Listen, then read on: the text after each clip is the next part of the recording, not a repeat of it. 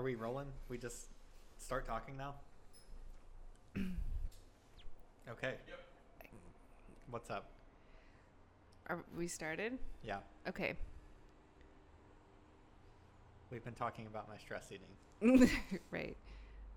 Cheese and pepperoni. Yeah. Good combination. You want to talk about why we're doing this? What are your reasons? Oh, for doing this? Mm-hmm. Besides money? Right. Selling out, even though we're not selling out and doing this. Well, we don't get to choose the commercials. Oh, that's true. So it's really YouTube is exploiting us. Is that what it is? I guess if that's where we're uploading this. Right? I still feel like the mic is too far from your mouth. You're just never gonna. Okay, my personal goal is we need to get to Oprah. Okay, like if you get to Oprah, then she has the network to get you wherever you want to go. Okay, that's my theory. The other thing is, I think we need more people in conversation in general, just to help like offset the people that are really radical, or I don't know. Are we ready to receive mean comments about ourselves? Oh, God, no. Because the comment section is going to be ruthless. Oh, yeah, YouTube's comment section is pretty great. We could disable comments. That's what we could do. Okay, that feels passive aggressive. Yeah, I think it's normally a dumpster fire, but I don't know. Maybe we should just let it happen, right? Sure. Okay, I don't want to read the comments. Yeah, Jacob can read the comments. Filter out the best. Right, so money, Oprah. Comments. No, that's not what we're trying to do. All right. We're trying to be part of the conversation. Yeah, no, I actually like that last one. Yeah, that's really the real reason, right? Yeah. Yeah, it's too much echo chamber like our headsets. Yes, exactly. Yeah. Do you want to talk about snowplow parenting? Yeah, so I don't know what that is, so please. It's not what you think. It's a term I heard about earlier. I think it was today or yesterday.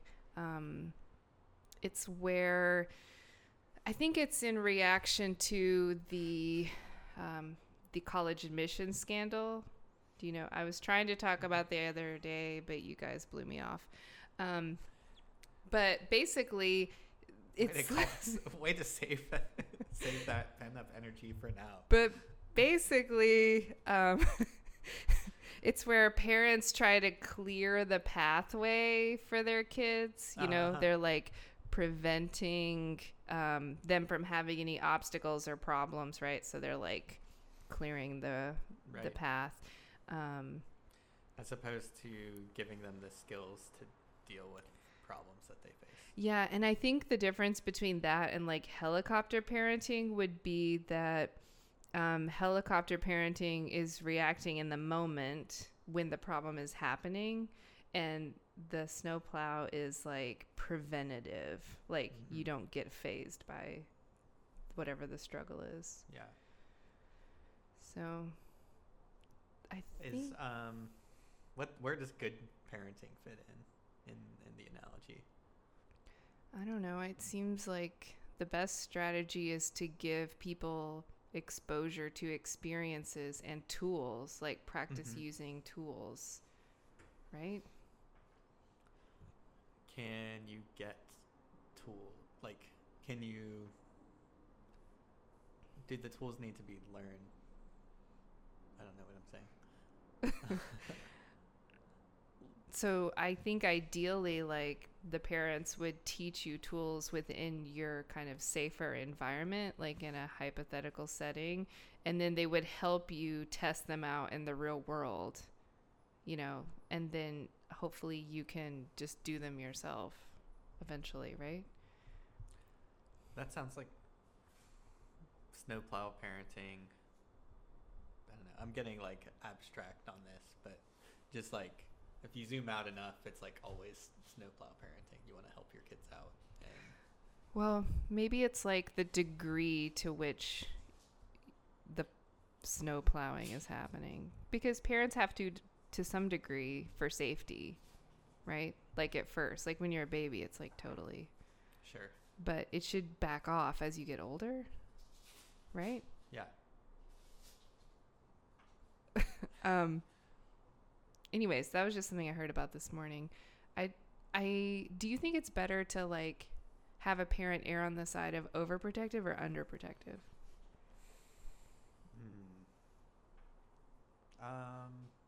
I would say I think the norm right now is people are overprotecting.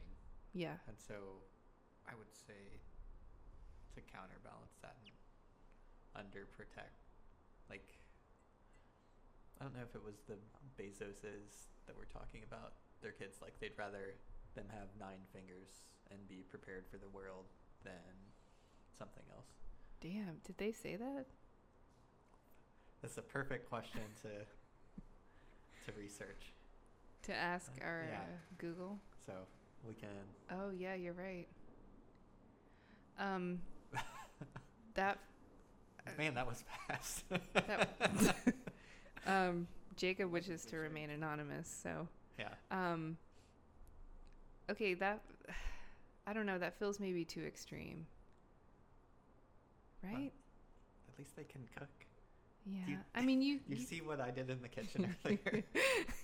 I mean, 9 fingers is better than 0 fingers, I guess. Yeah.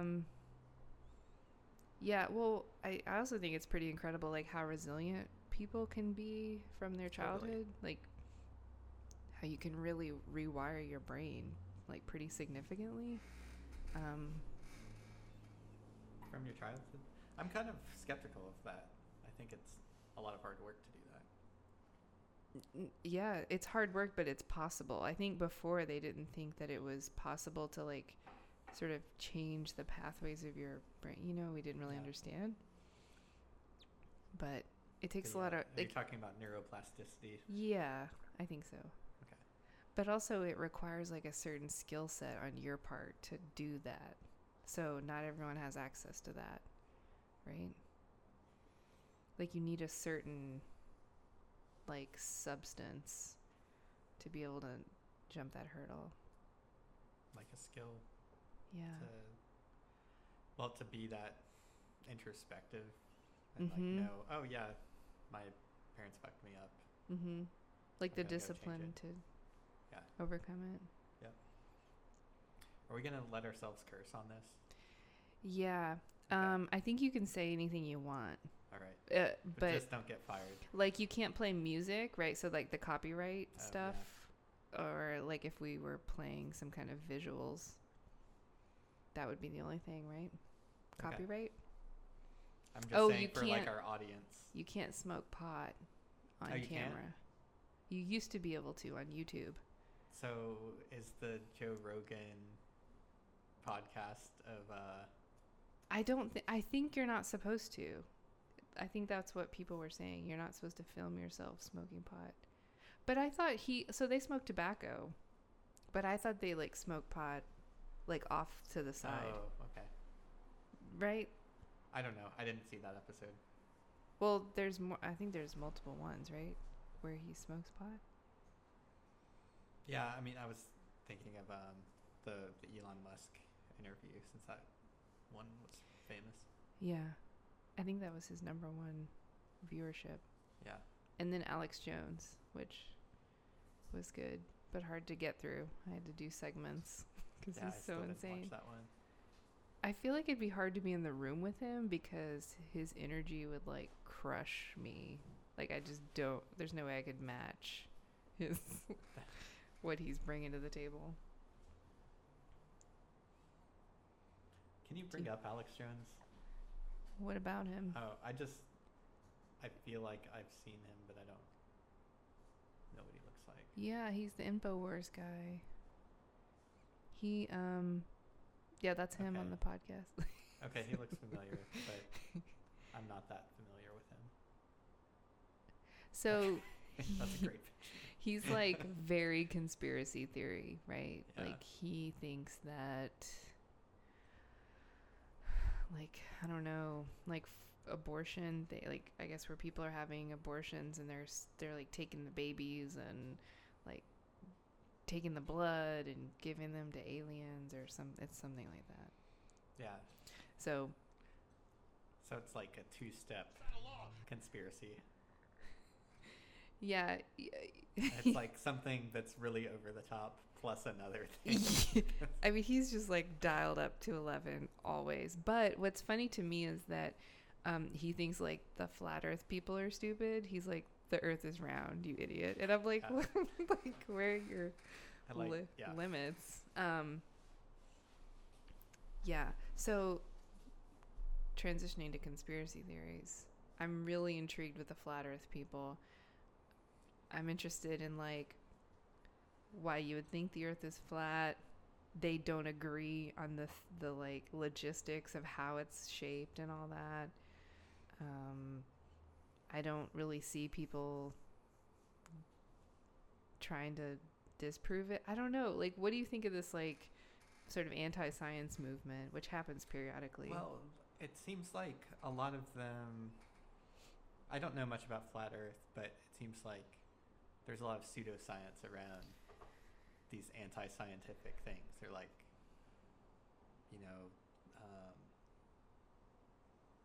this causes that, or it's just like bad science to prove things.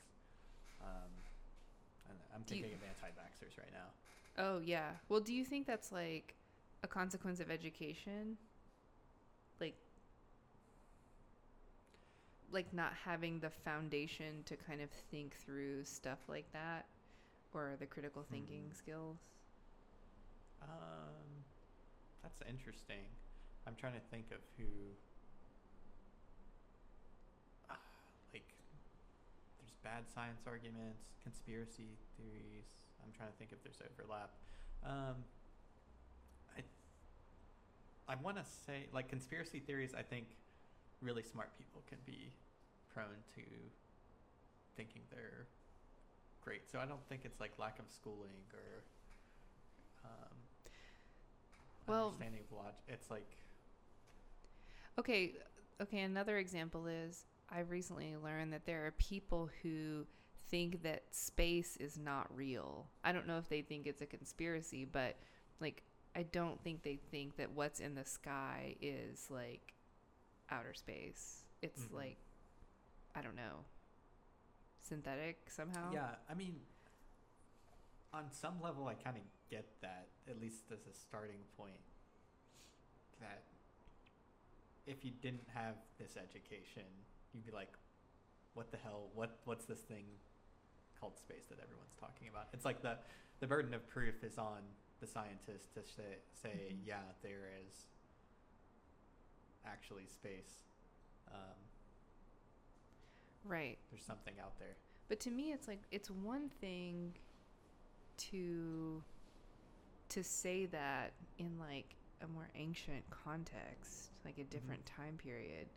But now, like with the internet and like everything on the internet is true. Just the availability of information, like I don't know, that feels so like hard to buy into that. Like I'm surprised. I don't know. I guess there's always skeptics. And there's always people that are just being contrary, I guess. Like, sure. They think that... Well, yeah. I mean, it's like the real thing trying to get attention. Mm-hmm. And maybe that's conscious or unconscious. Mm-hmm.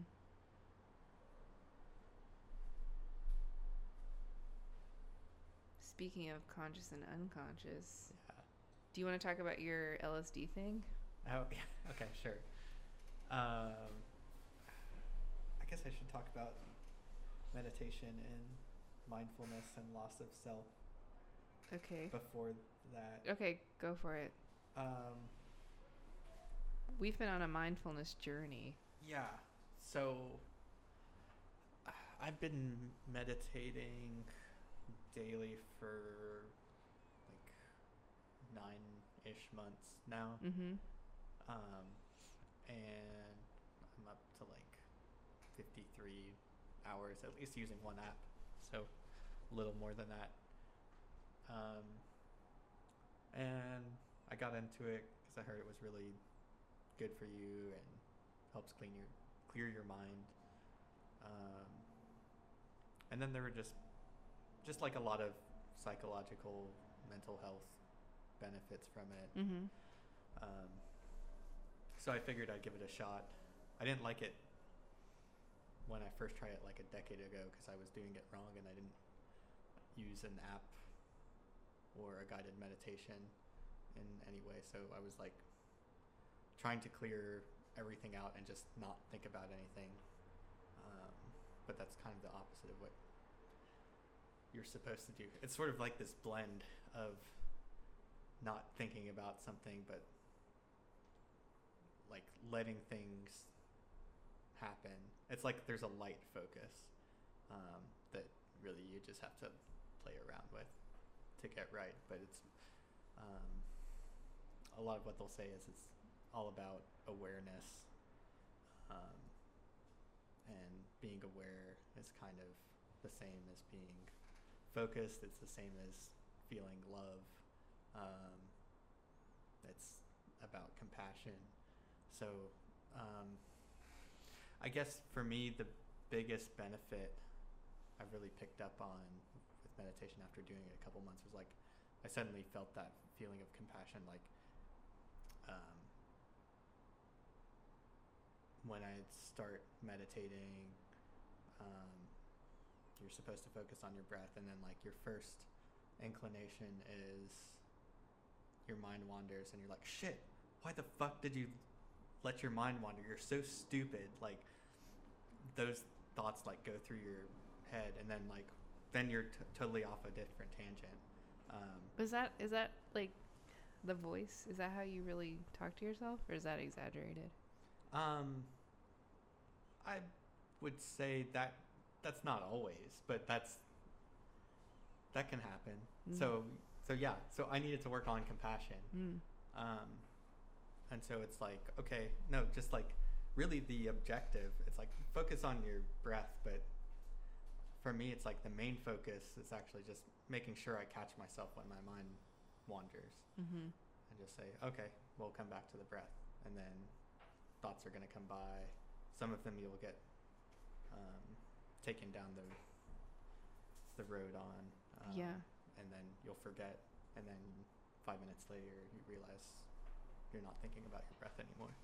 And then not beating yourself up about that, it's like, oh well, I think there's some element of it that it's like you have to accept that you don't really control your thoughts. I think that's sort of a premise of it.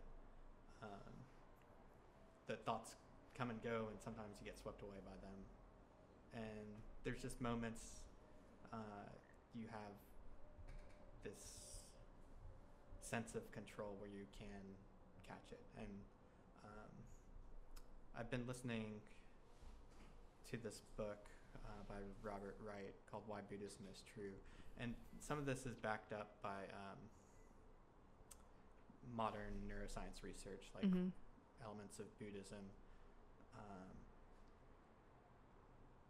So that's basically backed up by evidence that like you have these different modes that your mind can be in. So like if you see someone attractive, then it like resets your motives. Or like if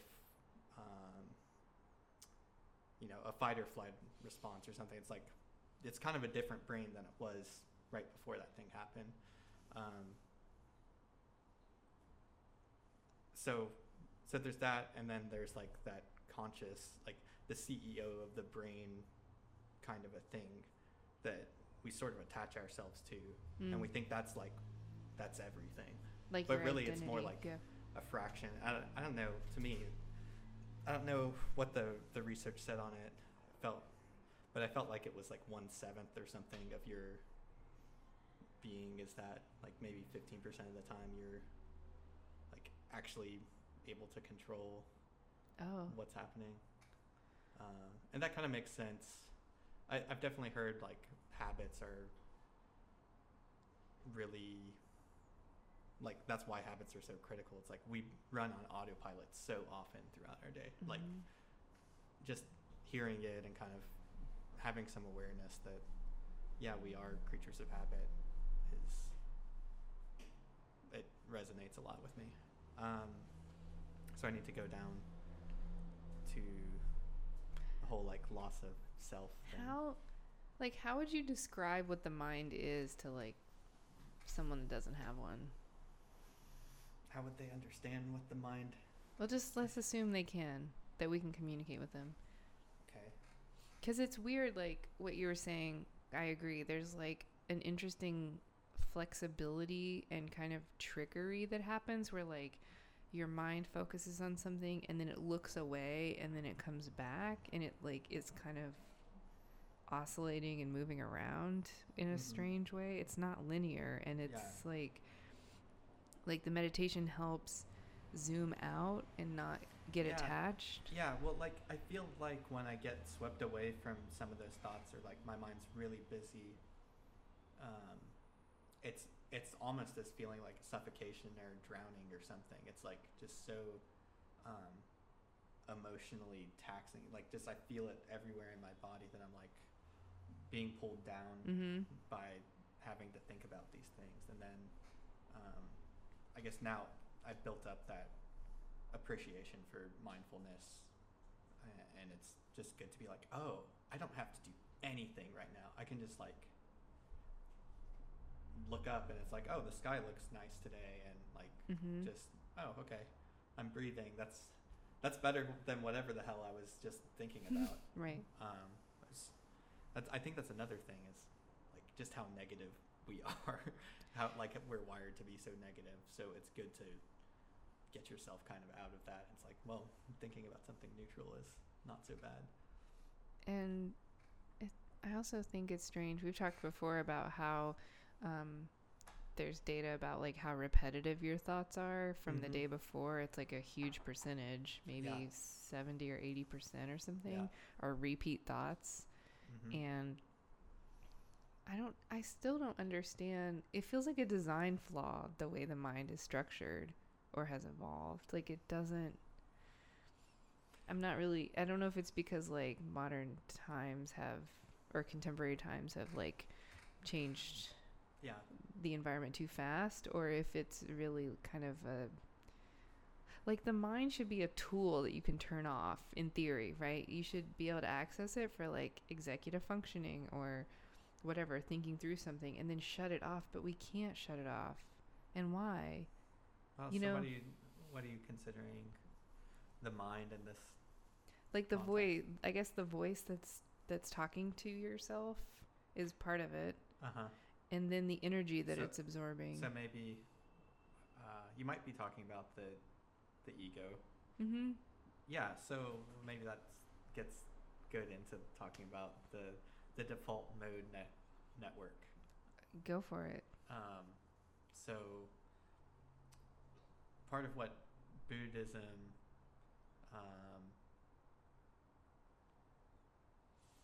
teaches, it's kind of like a fundamental thing, is this loss of self, or like there is no self.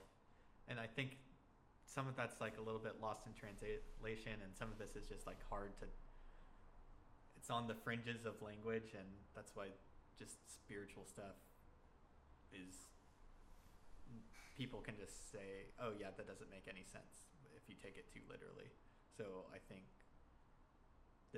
it's not literally saying, yeah, you don't have this self, but it's, you don't have this self in this ego way, or it's like better, you can live your life better if you kind of detach yourself from this sense of ego. And like your mind's gonna wander in real life anyway, but it's like if you get good at meditating, you can flip the switch and have that egoless self.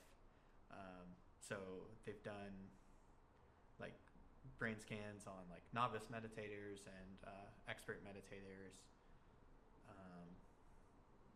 and they see that like this section of the brain called the default mode network has lighter activity with like the novice meditators when they start meditating in like the MRI, and then the expert meditators is like they don't see anything happening, and that they can do that. Like it takes a few minutes for the novice meditator to get to that point, but then the expert meditator can experience that loss of self immediately. And then How does that lead to the LSD? because the same thing happens if you take drugs like LSD. So I think I'm trying to think of where I saw it. I think Robert Wright did another. He's does a thing called Blogging Heads, and so he interviewed someone who talked about psychedelic drugs and similarities with meditation, and the key thing being the loss of the sense of self. Right, but then if you go too far, then we consider you like psychotic or. Yeah, so I mean, I think yeah. So they did some research on it, and it was more like, gosh, I forget how they started this, but it was basically like they gave really small doses, and there was also a lot of preparation. They had like these guides, so they would work with, it was with patients that were near death. Really? And so it was. Why didn't you mention that in the beginning? God, fake news. Okay. So it was with patients that were near death, and they were like, some of them were afraid of dying, so they wanted to help people who were afraid of dying. And so they were basically part of the advice they give you before you take a psychedelic is, okay, your temptation is going to be to like run away from whatever scary thing is. We're going to try and encourage you to lean into those things. And it's kind of like, I guess it's like the psychedelic vision or whatever is some manifestation of like your inner anxiety about things, and it's our tendency to run away from those things, but that's often really helpful to like lean into that anxiety. Right, like if you can tolerate the physical pain or the emotional pain of it. It seems like LSD kind of maybe I don't know, but it may kind of shut off your ability to like it's too powerful to resist, right? Like it overpowers your choice. I don't know. I think that's kind of the I don't know about a low dose, but yeah, I'm not an expert on psychedelics. I haven't done any, but I think it's the difference between like a good trip and a bad trip is really more about your attitude towards it. So like, are you gonna embrace whatever happens, or are you gonna resist it? So that Sure. like the worst trips happen when you resist, and maybe it's like it's kind of. There's probably some breaking point where it's just like, yeah, that's like way too intense to really deal with. yeah. And I wonder if I'm sure there's like physiological or other kind of factors like how well you've eaten or hydration or were you just up all night or whatever. Yeah. I'm sure that like changes the tone of the trip maybe. Yeah. But I think it's interesting, like I've seen several people like at the end of life and dying, and there's this kind of progression that often happens where someone is declining and then they kind of go into like a meditative state, so they won't be able to walk maybe, and their eyes are closed or they're not really as responsive, like sensory responsive. I mean, we're assuming there's still like auditory information registering, but there's just kind of this like slowdown, and I wonder if like there's a natural kind of LSD similar moment happening kind of at the end of people that are sort of aging naturally like that. If they're kind of going to an alternate space or kind of facing something. Yeah, I don't know if they're calming down or like accepting where they are, or like stopping from running away from fear. I think eventually, at the very least, everybody calms down because your body breaks down. Like, your mind can't maintain the anxiety. I don't think. Yeah. That's what it looks like is happening. Right. Like, everybody calms down in the end. But once your eyes are closed and you're kind of not, you're sort of disengaged, it's hard to tell what's happening, obviously, because really the person is mostly just breathing and maybe making sounds. So yeah. I wonder if that's like a natural way that happens. That's interesting. I mean, it would be nice if earlier in life we had less of a tolerance for that anxiety and just like, damn it, I can't deal with this. I think that's something that people don't really talk about is like, I think people think about preparing for old age by like they're taking care of their body or like physical, like staying in shape or eating or walking or whatever, even socializing, which is a really big component, right? Isolation like accelerates a lot of these conditions, like end of life conditions. So but people don't talk about the emotional work that you should be doing while you're cognitively able to. You should be like processing feelings and developing kind of adaptive coping skills in a real long game kind of way. Like, you know, just even basic things about like letting someone help you, not being so suspicious of things, like tolerating something being a little different than what you expected, or, you know, like the people I think that have a lot of control issues and a lot of like high expectations, maybe like they can be really driven, but at the end when they're declining, those skills don't serve them at all, you know. Those like the skills that we value as a culture aren't helpful at the end. And I think the meditation for sure and the mindfulness is a way to like access that skill. Yeah. Well, and I feel that I've got some of that better than like I feel like I'm generally low key anyway. Sure. I wouldn't say I'm a relaxed person, but low key, and like I'm not gonna freak out on someone. And I would say it's like, yeah, but mindfulness is such like a huge benefit to me, and just based on like I guess saying like a type A type of person would benefit the most from mindfulness. I'm like, it sure helps me a hell of a lot too. And I guess it's like, I think it's not just being active. Maybe it's just like in the background, I'm a type A and I'm just not like, I don't know.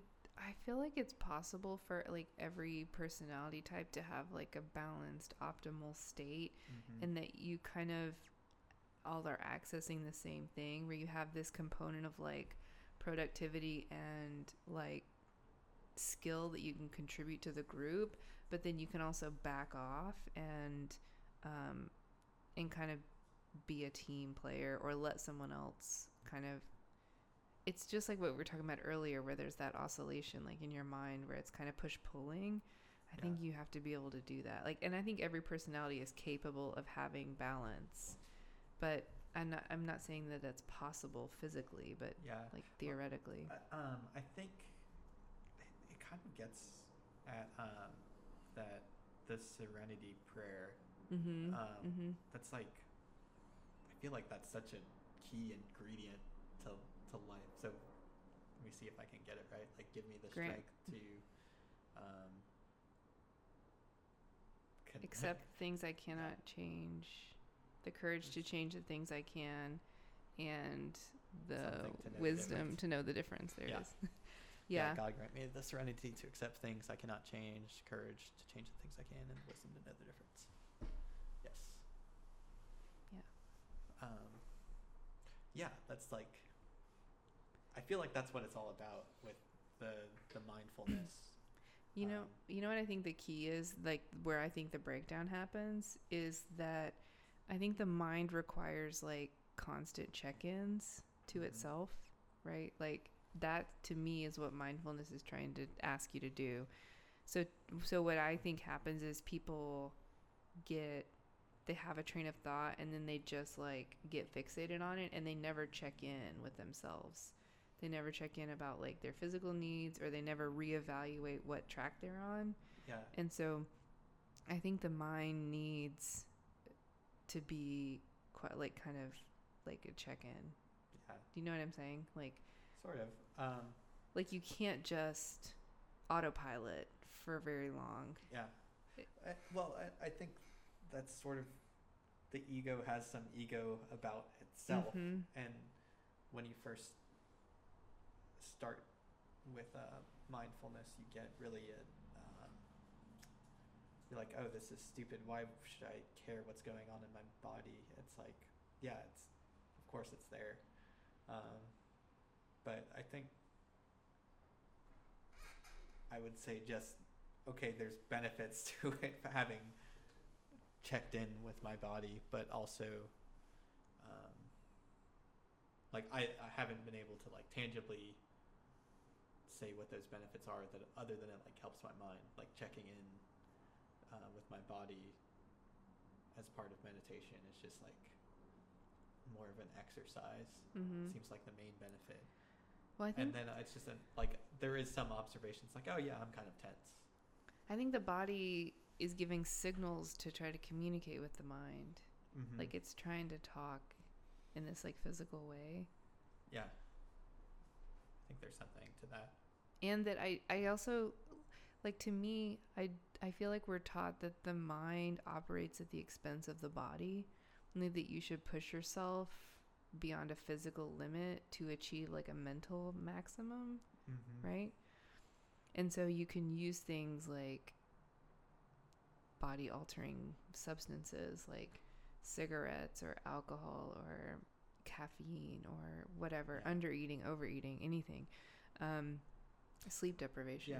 Yeah, I think it's all, you're generally right that it's all, you gotta use your body whatever way to like be maximally productive mentally, because that's what our society values. But then at the same time, oh yeah, you've got to be like freaking hot at the same time. Like, well, that feels like a contemporary like expectation that's different than before, right? Like not every generation had that, because now you need to be really absurdly well-rounded, you know, to be considered like a worthwhile person. So physical like standards are high, experience standards are high, like, you know, like meeting someone who's never left the state they were born in, it's like bye, like good luck never going to college or what, you know, like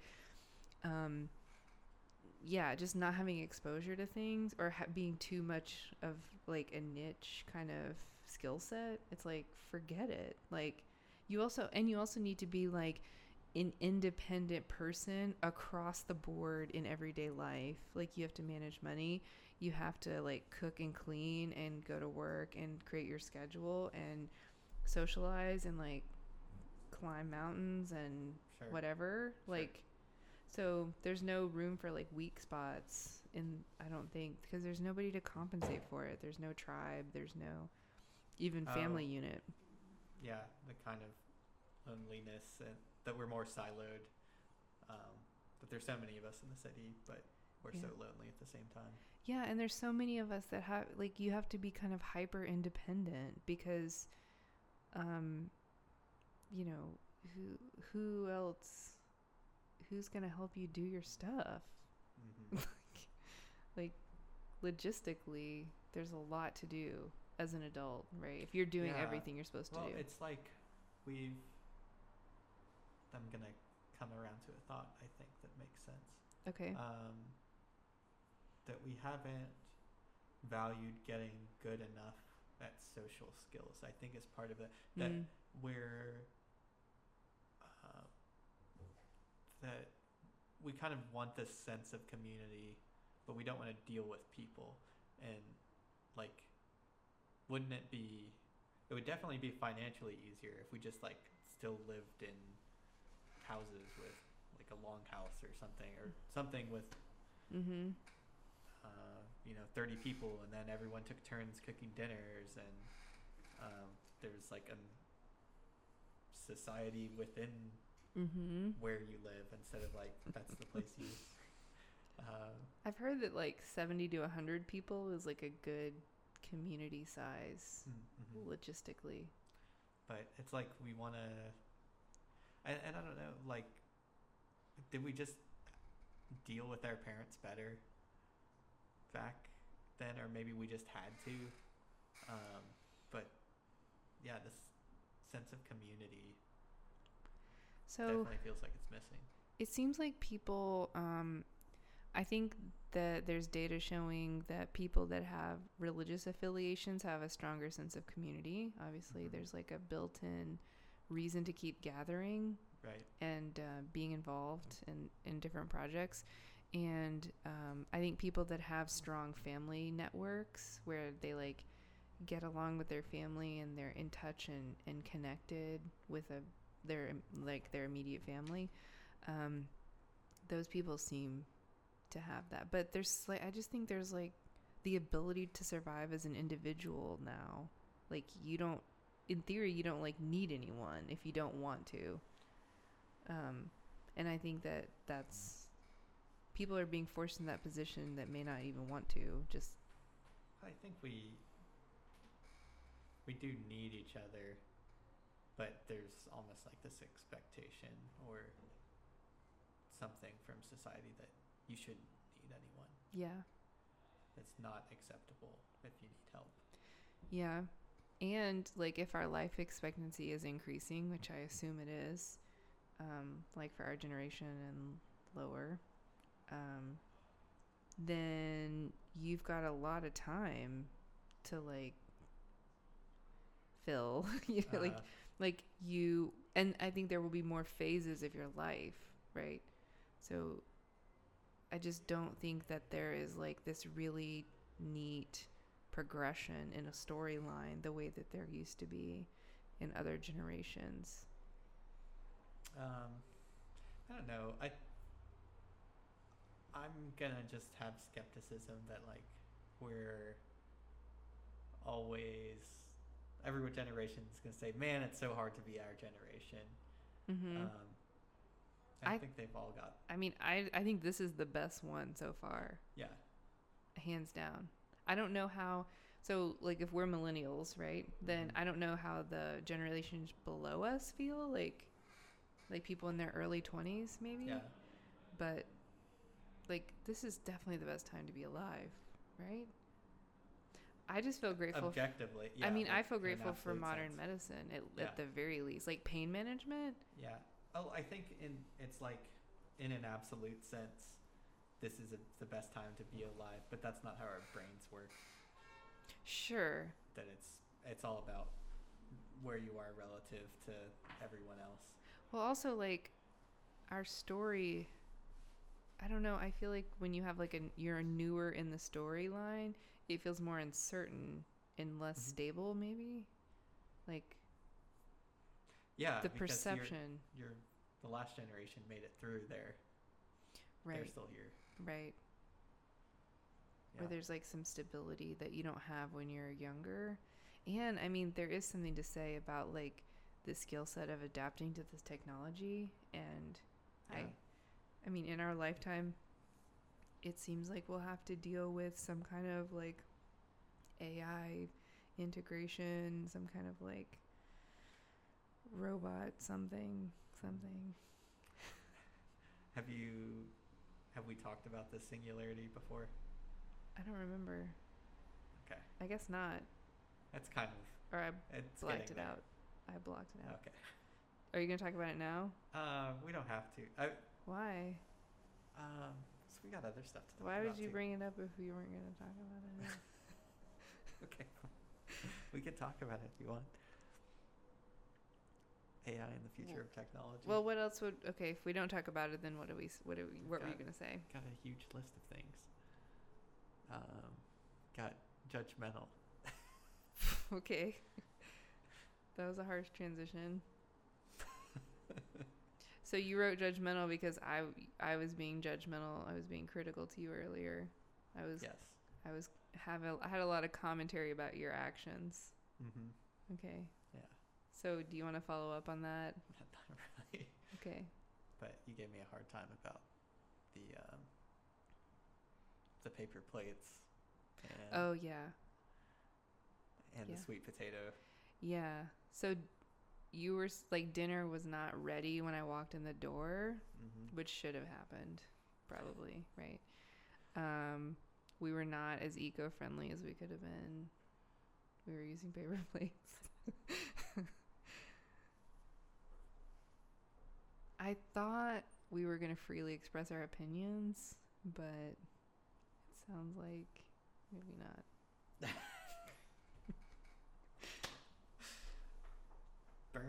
Burns. Okay, it's your turn. right. Feel free. This is it. We're filming. To be judgmental. Yeah, whatever we need to do to have some closure on this topic. I don't ever want to talk about it again. I'm just gonna save that for later. Why? Can't we just... We don't want a dangling participle here. No, Should I apologize? Just bring it back. Do you want me to apologize? Just bring it back a little. I'm sorry for being judgmental earlier. Are you? I'm so sorry. Does that feel more sincere? If we were texting, I would add a lot of emojis. Okay. Is that fire? Yeah, like fire, unicorn. Yeah. Is that That's fine. okay? Yeah. Well, speaking of unicorns, yeah. Do you want to talk about unicorns? yesterday we were trying to figure out a name for this, whatever we're doing, and what is Jacob's role? I don't know. Is he a manager? It's more something like that. look up unicorns. It's more than a manager. It's like emotional support, tech support, schedule support, production. Okay, there we go. So Jacob said that we had to come up with a name, and we were group texting, and we couldn't think of one. Yeah. And so he said we each had to come up with a word.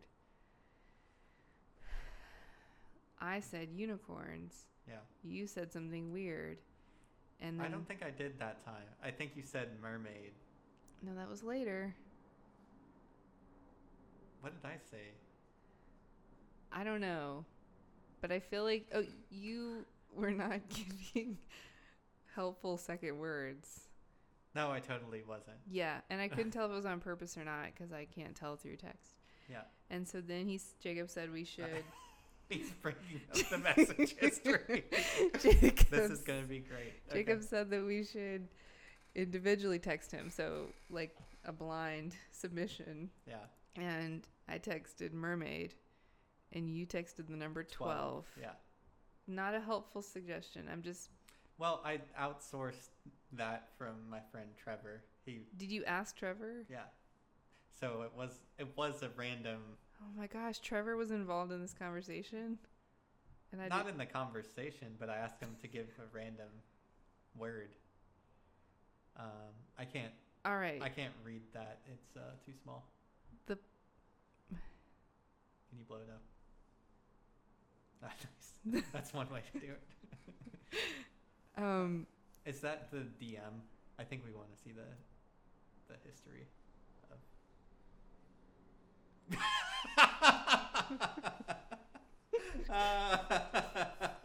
I said moist. Yeah, but you've In also the DM. you. Oh my gosh, I that's. forgot about that. See, I didn't and see then- this. Yeah, this is what I direct messaged. Okay, I felt like you were picking strange or it's like you were sexually charging the words unnecessarily. Like, well, You said daddy or something. Yeah, I did say daddy, but that's because you said I said unicorn. My word Unicorn. was unicorn, and yeah. then Well, then I was like, unicorn's weird. it's not okay. And then I said mermaid because, like I've said a million times, like unicorns and mermaids, it's very popular. People are into it. Keyword search, and you were just like not thinking I don't. about that. I feel like unicorn is almost exclusively used in like a sexual way. It's not. I'm telling you. There's like all kinds of unicorn toys. There's all kinds of unicorn like color themes, and like people do. I just like, spend too much time on dating apps. That's where this is going. Okay, so Yeah. what are people saying on dating apps that has to do with unicorns? Are they saying Not- they would be a unicorn? Some are, and some are saying not. Can- Most people here, are look- saying not looking for a unicorn. Okay, look up the definition of unicorn. I think it's a person that will like be with a couple Yeah, and they'll it's like, is it specifically a woman? that No. will be, or just a common. a swinging term. Single female interested in a couple. Okay. So women are saying they're not interested in being a unicorn on dating sites. Yeah. Why are people disclosing that? I don't know. Like Like, is that an issue? Is that like an obstacle or a I think request? people just find things that they dislike about dating profiles, and then they say, "I don't like this about dating profiles that I see." I mean, I just feel like that's a rare. It's like it's fairly common. I see What is not poly, not looking for a unicorn, But- not looking to be a third, but most commonly not looking for a hookup. That's like okay? almost the number one, So the least common denominator of women profiles that I see. so your like word association with unicorn is like those terms. That's what Yeah. you're saying. Yeah. Okay, that's not mine. I'm not. Yeah. Yeah. Okay. Still, didn't have to do that. I also suggested mermaids. Yeah. Well, so I thought, like, daddy unicorn was going too far. But Is that a but term? Is daddy mermaid? No.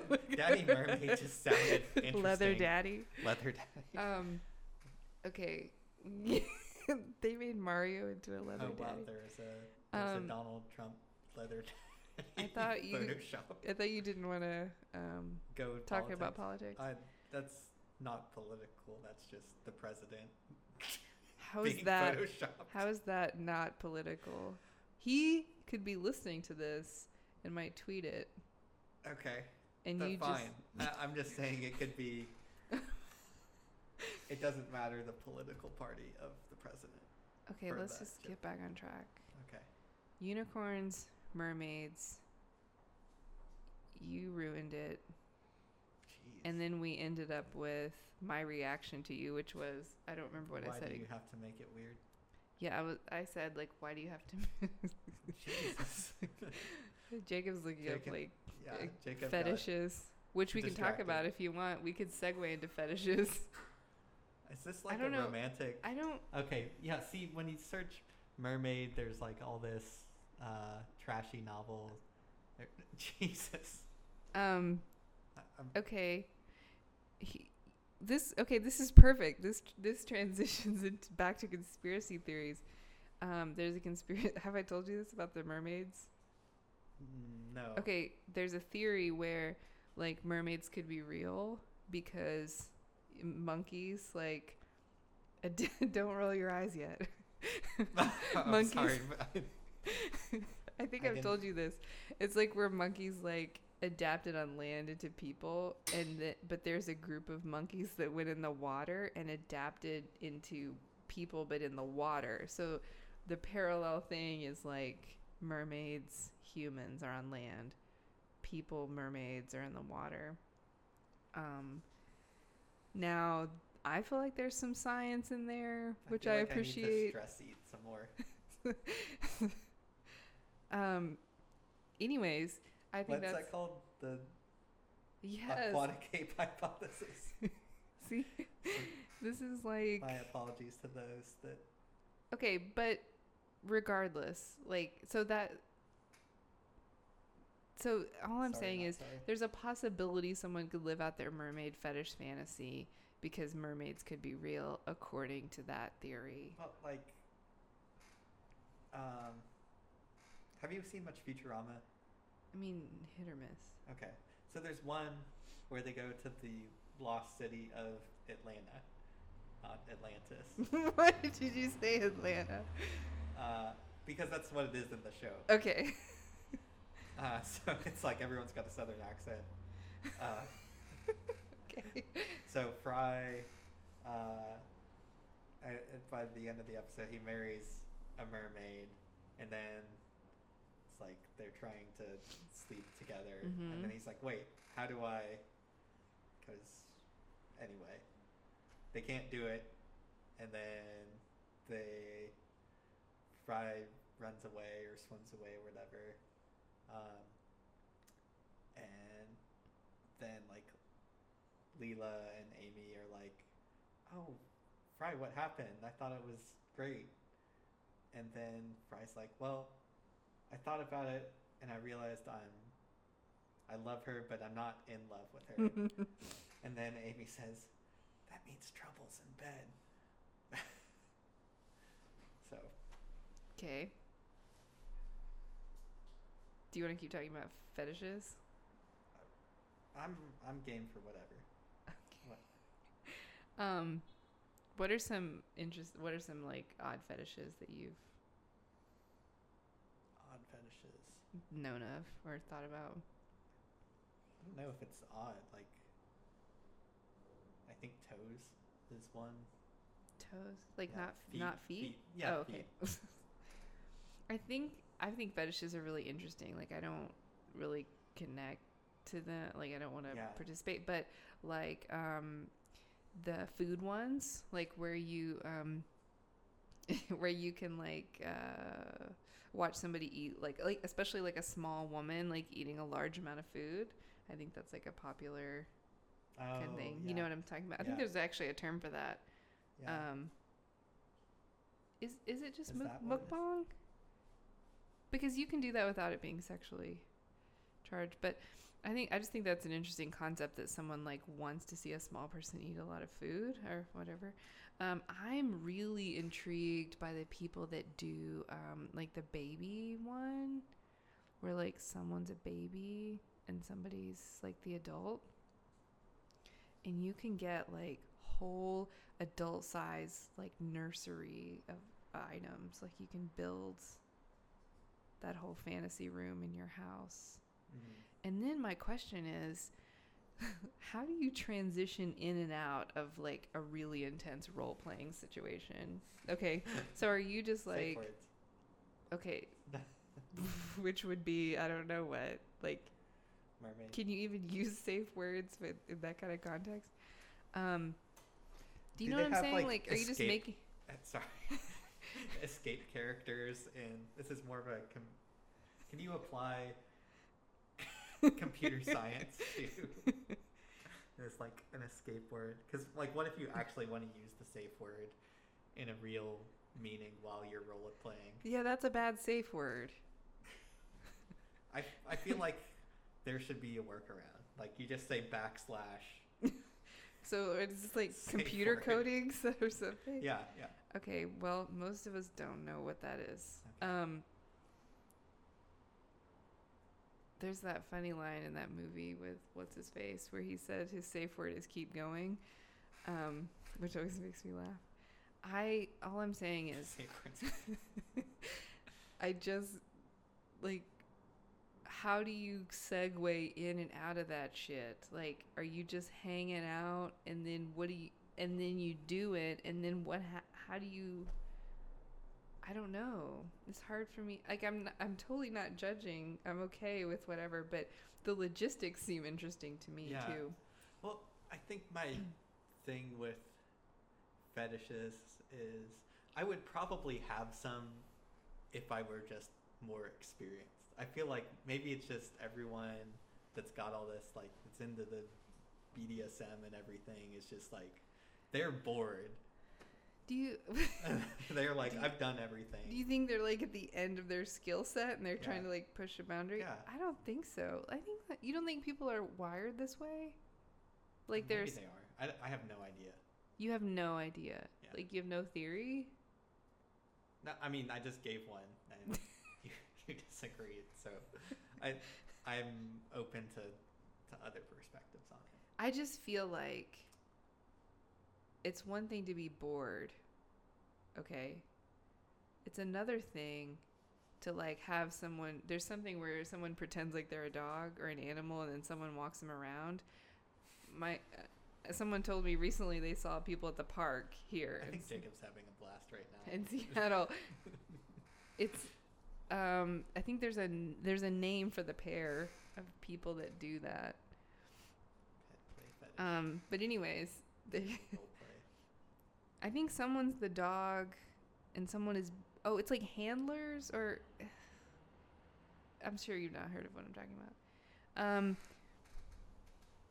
Yeah, I don't think it has to be so. Yeah, you don't Does it have wear to be so masks. dominatrix looking?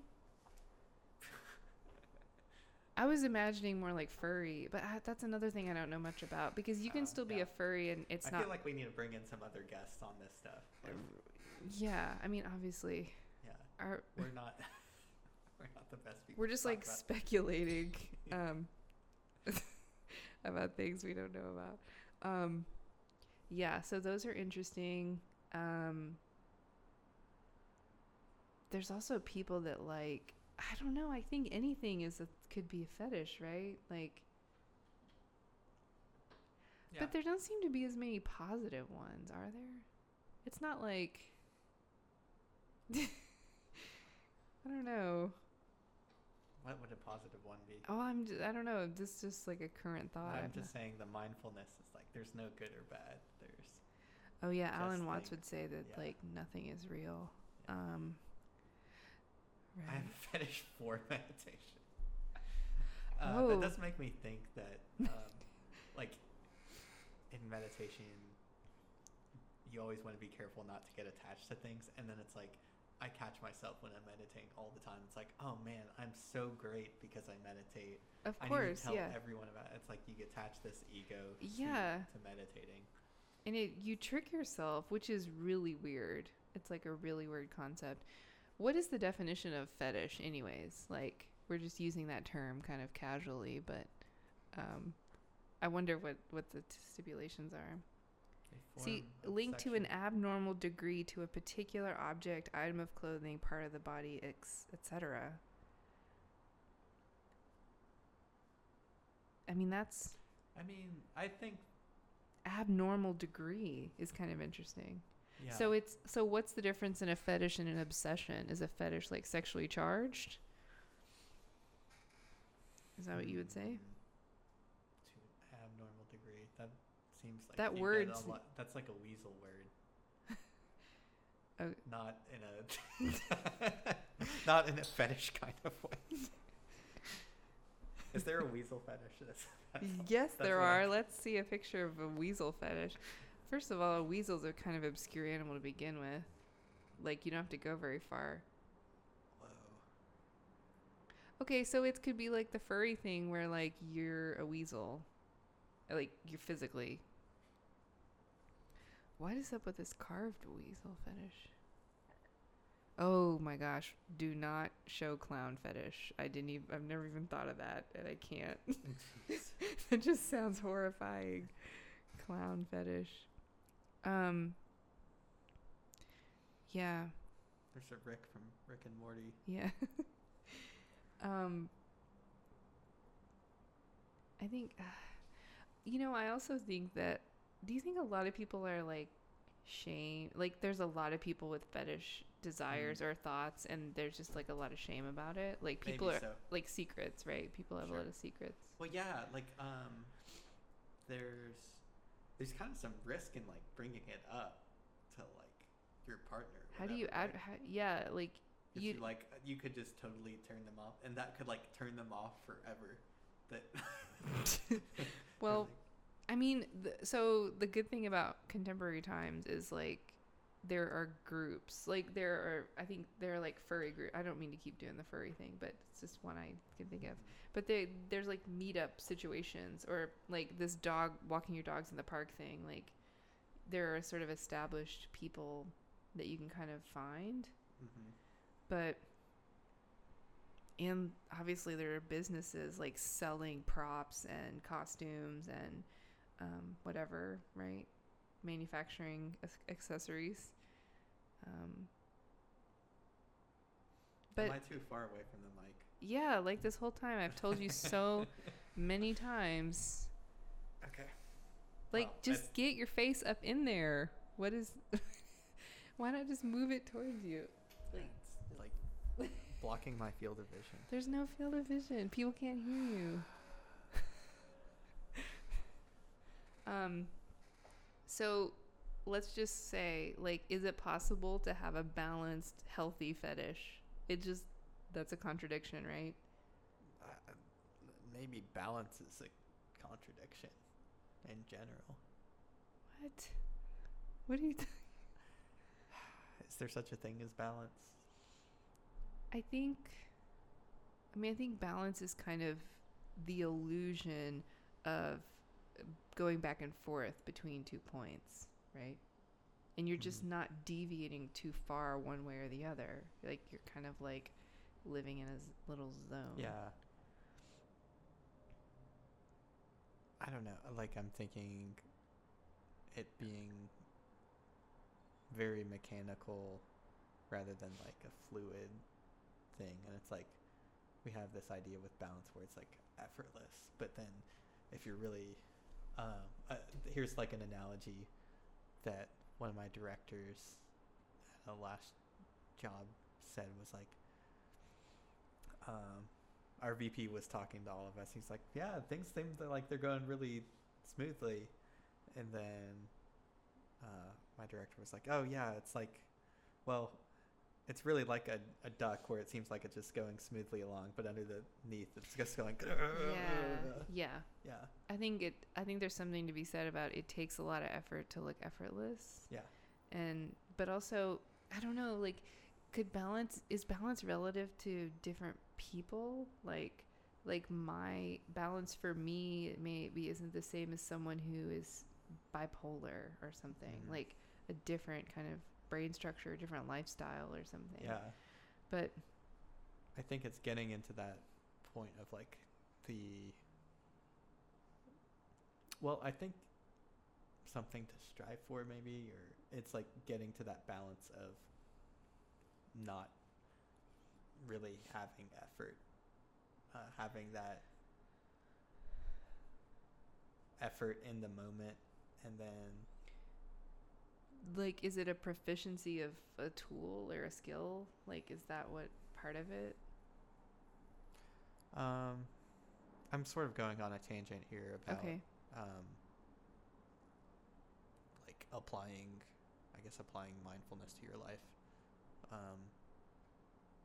That it's all about like no real effort required, just like a light focus on things, and so not being the duck where you're like just striving as hard as you can to like the point of burnout on some objective. It's more like, okay, I'm gonna take this step and then I'm not gonna worry about it.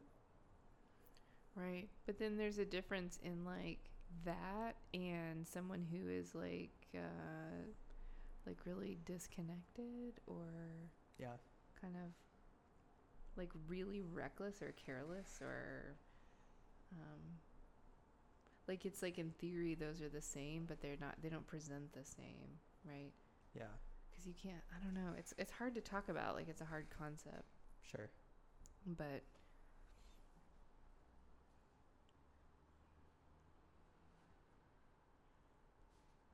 we're done with fetish. Yeah, I think we're done with fetish. Okay, what should we do next? Should we talk about Jordan Peterson? I guess, speaking of fetishes. Okay, what about him? Gosh, where do we start with this guy? I think you told me about him. Okay. I feel like I heard his, heard of him frequently or something. And then maybe it was I probably saw it on dating profiles or something. The way I remember it is that it was when you were like trying to start your meditation, and we were talking about it. So it was like last summer. We were talking about like philosophers and meditation, and I think you told me like you'd been listening to some of his stuff. Yeah. So I'm trying to think of like how I ran across his stuff, and maybe it was probably from it being recommended from like a Joe Rogan thing. Yeah. I still have seen just like a fraction of his stuff, but anyway, that was there, and I was like, oh yeah, I think I've heard of Jordan Peterson, and it seemed like there was some controversy with him or something. Mm-hmm. And then like I think there was one video and it seemed like to have a normal title and it seemed fine, and then like every recommended link on YouTube is like Jordan Peterson owns feminist and like just really charged language and things like that.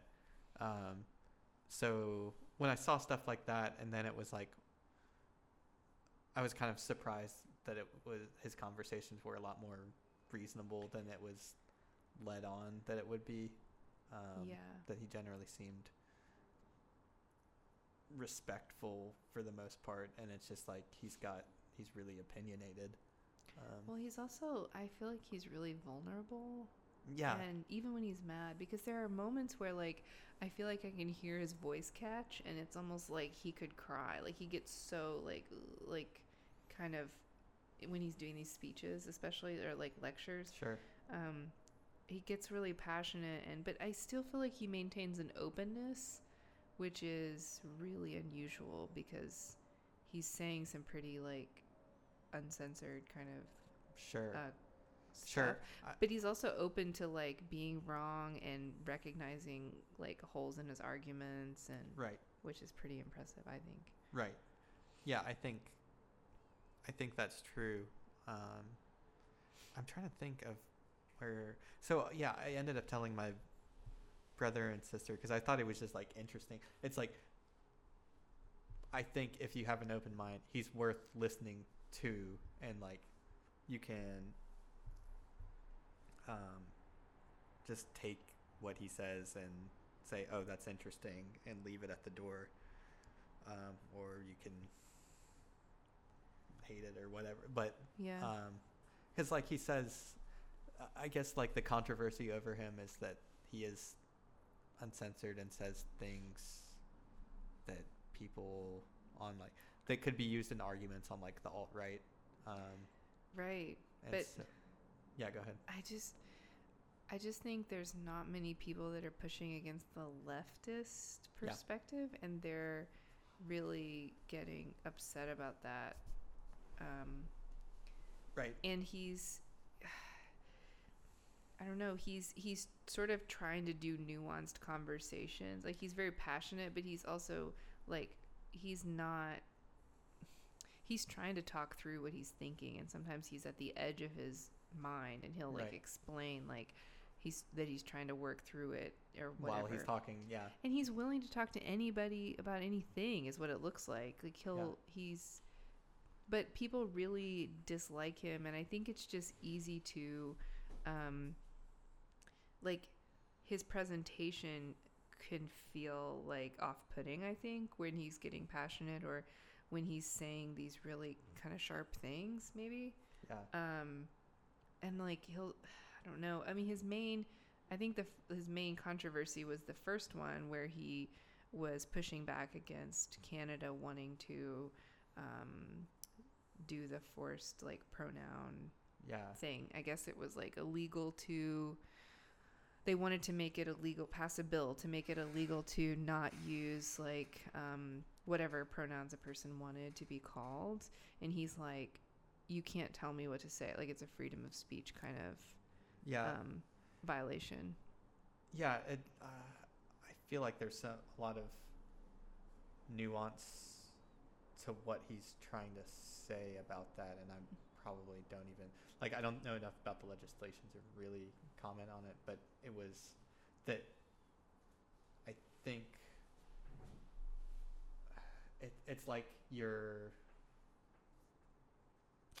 I don't know if it's like that I would say like your sex is as a fact, that's what you're born with, and you can't change that.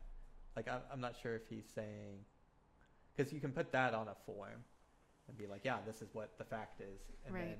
then it is.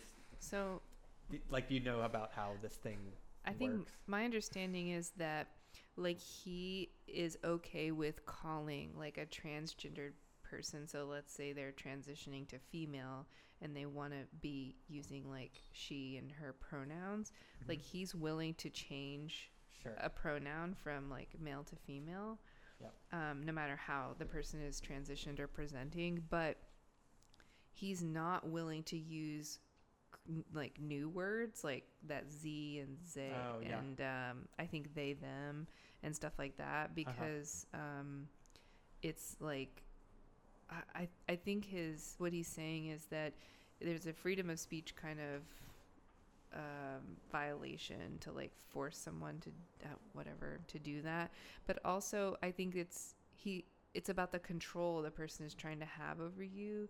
Like, they're forcing you to use, they're policing your language. They're kind of I don't know, kind of manipulating the situation in a way is what he's trying to talk about. Yeah, I remember him talking about like he wants the ability to call someone out on their bullshit when they're just doing it to be attention getting, and he's gonna, his take was he's gonna use it judiciously. Like, generally, yeah, if someone wants to be called he, then he'll try and respect that. Yeah. But also, like, I think him and I think Joe Rogan shares this view too, and several of the intellectual dark web people. Yeah. IDW. They feel like that it's fine. Like, you can change pronouns, you can transgender, you can whatever, but we still have to acknowledge biology, right? Yeah. So you were born female, you lived that way for however many years, you transitioned to male. It's not the same as being born male biologically, chemically in your body. And I think that there are people that are not wanting to acknowledge that. Yeah, well, and that's part of the problem. I think that there's just having some conversation as a starting point, but that there's a difference between gender and sex. Like, I didn't know that was a thing until I went to some website, like, trying to educate about transgender stuff, and that was like the first thing. I was like, oh, okay, I learned something. This is a starting point as opposed to like just everything being charged. It's like when you're not up on the latest thing, just all you see on Facebook or social media is, oh, how can someone, it's like all these opinions before you even know, like before you have a starting point on like what are people talking about. What I guess an analogy is like you see all these opinion pieces on news when you're like, well, wait, what just happened? Like so it's like, oh, Democrats think this about this bill that went through, and you're like, well, what's the bill say? Right. I think I can't really tell like where the problem is happening. Like, there is I think there's a lot of virtue seeking, and people are like, and Alan Watts would say he should don't do that. Right. So I think the idea that like you're taking a moral high ground because you're um, sort of jumping on a trendy Yeah. bandwagon. Right. I think that is a problem in and of itself, but then it also muddies the conversation because then you've got people that are really looking to just, they have like kind of one-liner or zinger kind of reactions, and they just cut you off. Yeah. Like Everyone wants from the the mic drop. conversation. Yeah, and I also think I'm assuming that, I mean, some of the collateral damage is like that white men are now not really valued in terms of like opinion, especially with like Me Too movement stuff and Mm-hmm. just Yeah, this let's whole talk about Me Too. just this whole conversation about like gender fluid or like body modification and just any like sexuality, right? It's just like white straight men are not really given a seat at the table. And I'm not saying like Well, in what way? About what things? just like for example, you were saying you look at something and you're like, wait, I don't know about this, like what's going on, and then there's no route for you to become educated in the conversation. Oh, yeah. In an easy way. It's like when we went to the art gallery or whatever, and what was it, like you call it conversation hijacking, where it's like I say something that's just ignorant because I don't know whatever the topic is, and then you say this, you call me out on this thing to make me feel bad. Mm-hmm. But it's like, well, I don't know, so why should I feel bad? Right. I'm just trying to. Right. So I just think there's not a route to like help people that are not part of this minority group like become educated and understand and have a space to ask questions, or to like have a kind of dialogue where you're like this, where you're like talking stuff out. And I also think, I'm sure that I feel like people probably feel the same way about race, religion, other topics like that. Like, but it's just more trendy right now, I guess, to have this gender and sexuality topic. So let's talk about Me Too. Okay. What are the good things? What are the bad things? Okay. I can tell you what I think. I can probably boil it down to a couple. Oh, okay. Bullets. Well, it's not, yeah. Let's hear what you have to say. So I think it was. I'll go with the good first. I think it really just shows how prevalent like sexual harassment is, and how common. Like basically, the gist of it is like, oh yeah, like every woman has been sexually harassed in some way. Mm-hmm. And just bringing that awareness and like having some sense like, hey, this is really common. I would say the bad part of it, and I don't know, the bad part would be this,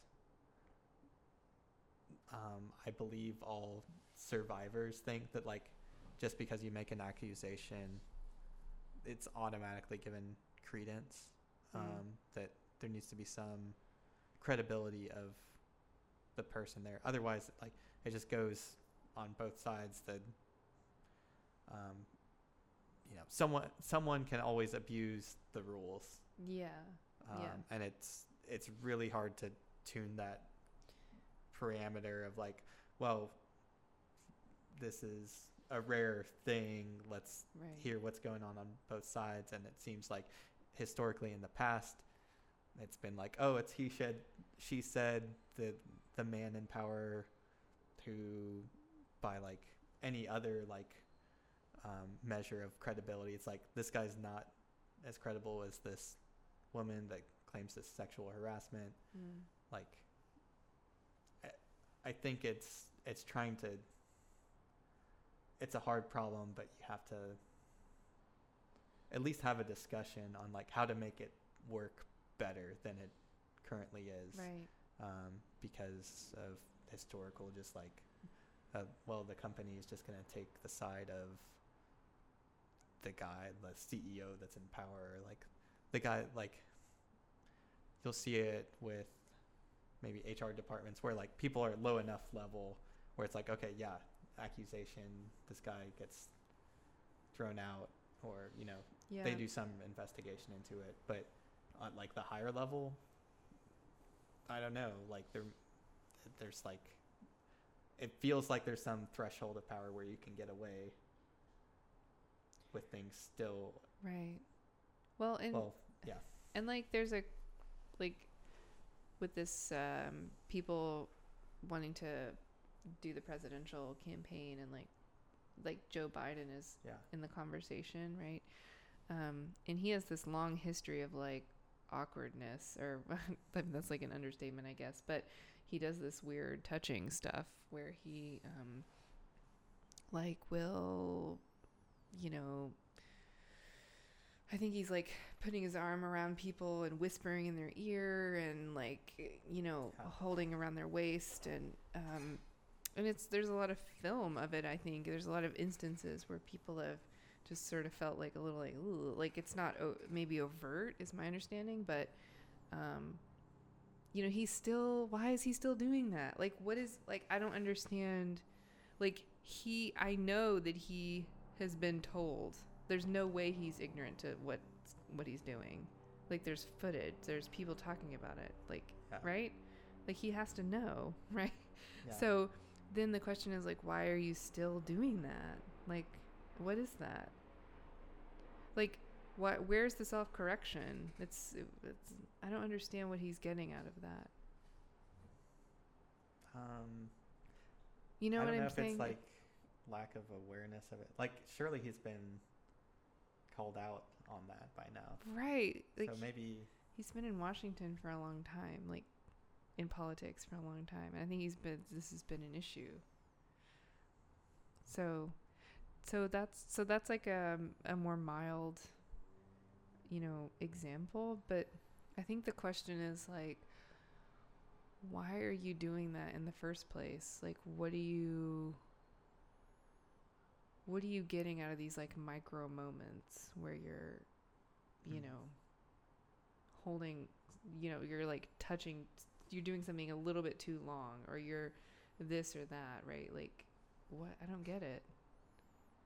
And I think that's just like a general, like men and catcalling on the sidewalk. Yeah. It's like that's clearly like a power struggle, right? Like they're trying to like overpower you, I think. Is it? What is that then? If it's not about that. Because, okay, so I'm walking down the sidewalk, someone is catcalling at me from a group. What am I supposed to do? Be like, okay. Hey, like, well, let's like, go out and hang out. Or, like, what's the end game there? So you're strangers? Yeah, you're catcalling.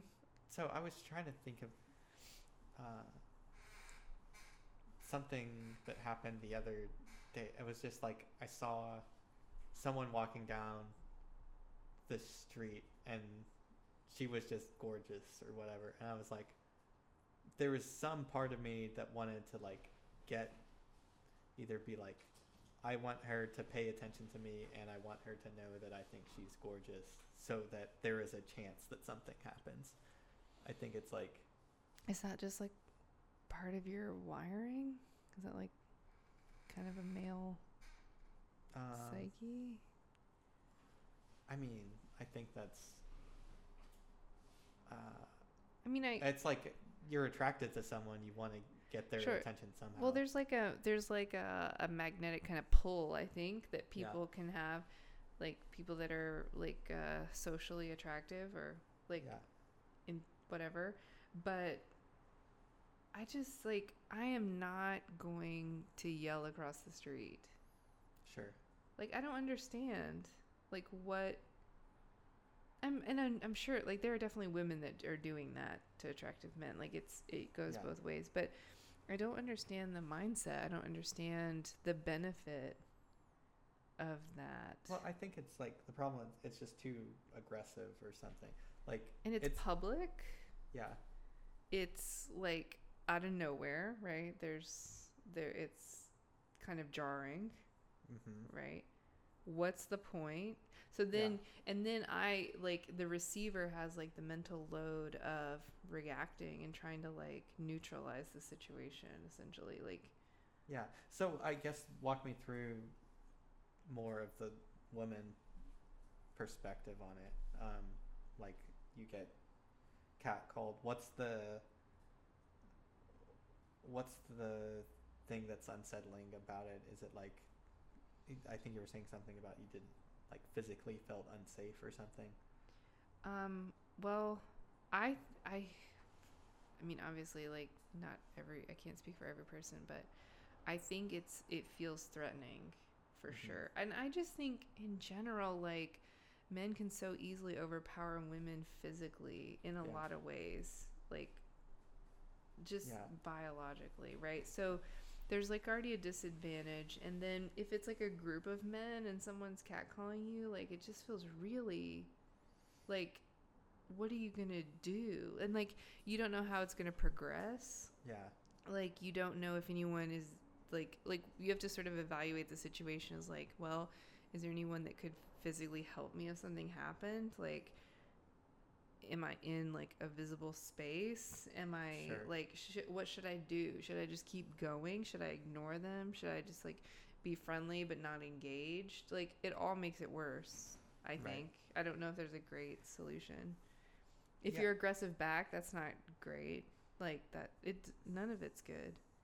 And to me, like again, I don't understand the benefit. So like okay, you catcall someone, probably most of the time they're gonna ignore you, right? Like that's gonna Yeah. be your first thing to do is like ignore them, and then they're just like, then that's nothing. That's like Right. okay, whatever, bye, done. Right. So to me, it's like I think it's a way to like take power from you. It creates like a power dynamic. Well, yeah, it's like how what's the way, like in that situation you're not very empowered to like say that made me uncomfortable. No, well, I mean, I don't see how you could approach it with reason Yeah. because I think my experience or observation is that if you, the more you engage, like the more it escalates and it just gets worse. Well, it's like it achieves the objective is to start a conversation, mm-hmm. and then they're one step closer to talking to you than they were But before. it's so toxic. Who's ever met that way? Who's ever like, how did you guys meet? You're dating. Oh. You're getting married. Like I was catcalled on the sidewalk by a stranger, and we really hit it off. It's like I've never heard that. Man, Has that ever happened? I don't Like, know. I wouldn't say that. Is it worth the 1 in a billion shot? Like, No. is it worth it? I like. I'm sure it's happened before. Okay. Yes. There's like, I don't know. I think this just goes into a difference between men and women in general, that like yeah, like I immediately what I'm taking with like the guy that's catcalling, he's jumping immediate to like the relationship being something sexual. It's And- impulsive. Yeah. I think it's an impulsive behavior. So probably people that have a hard time with that Sure. are doing it. Sure. So to me, it's just like an immediate red flag. It's like, no, like never, no. How could? What? Yeah. Yeah. First impressions? I don't. It's weird. Sure. But I think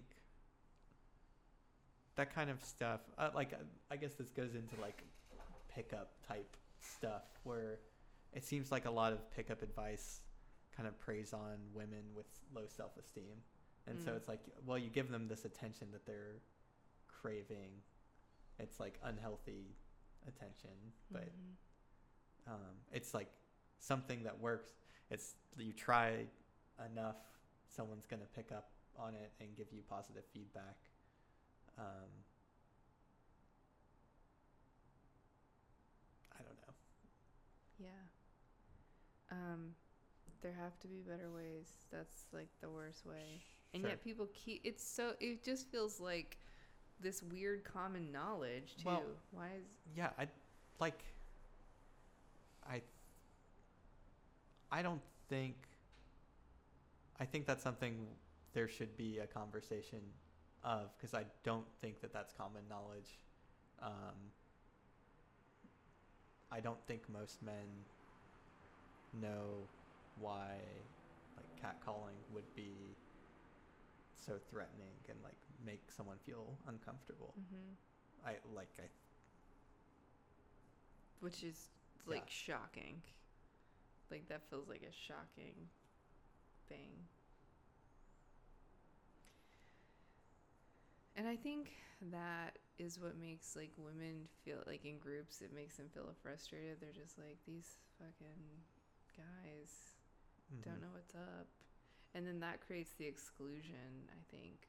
Well, yeah, then it's okay, it's not even worth having a conversation with you because you can't read my mind in this situation of why this. I don't know if it's read my mind, but I feel like it's not a good approach. It's like not clever. It doesn't make sense. Oh, sure. It's the first thing.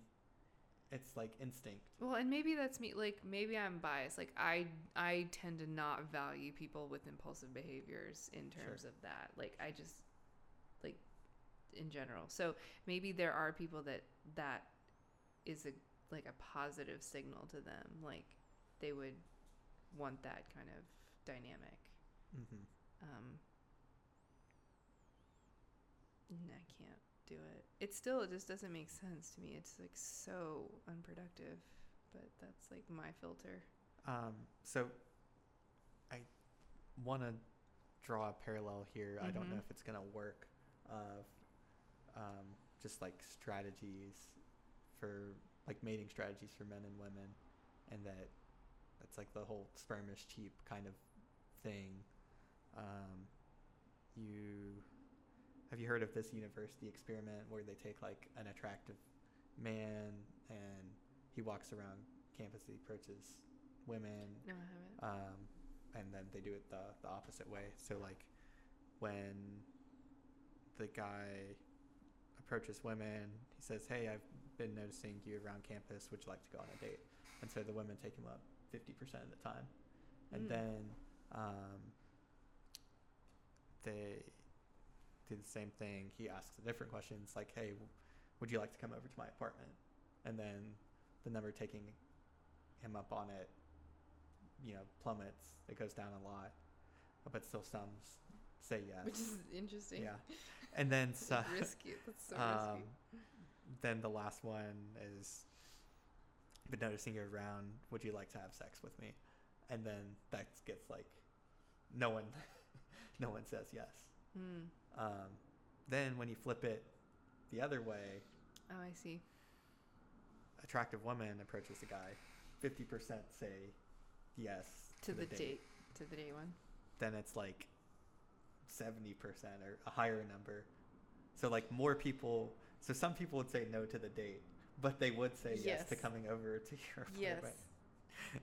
And then it's like almost 100% if she has to have sex. So I feel like men are using strategies as if they were approaching other men. Mm-hmm. Yeah, so it's kind of just like, well, they didn't think about it. Like, that's a problem. Well, right. So but I think it's on both sides. Like that kind of stuff happens, and it's like a lack of awareness. So both sides would be better off kind of knowing some of like where the other side is coming from. Yeah. Like what? I still don't understand what I'm supposed to be understanding. from the guy's perspective. Yeah, where am I missing the situation here? I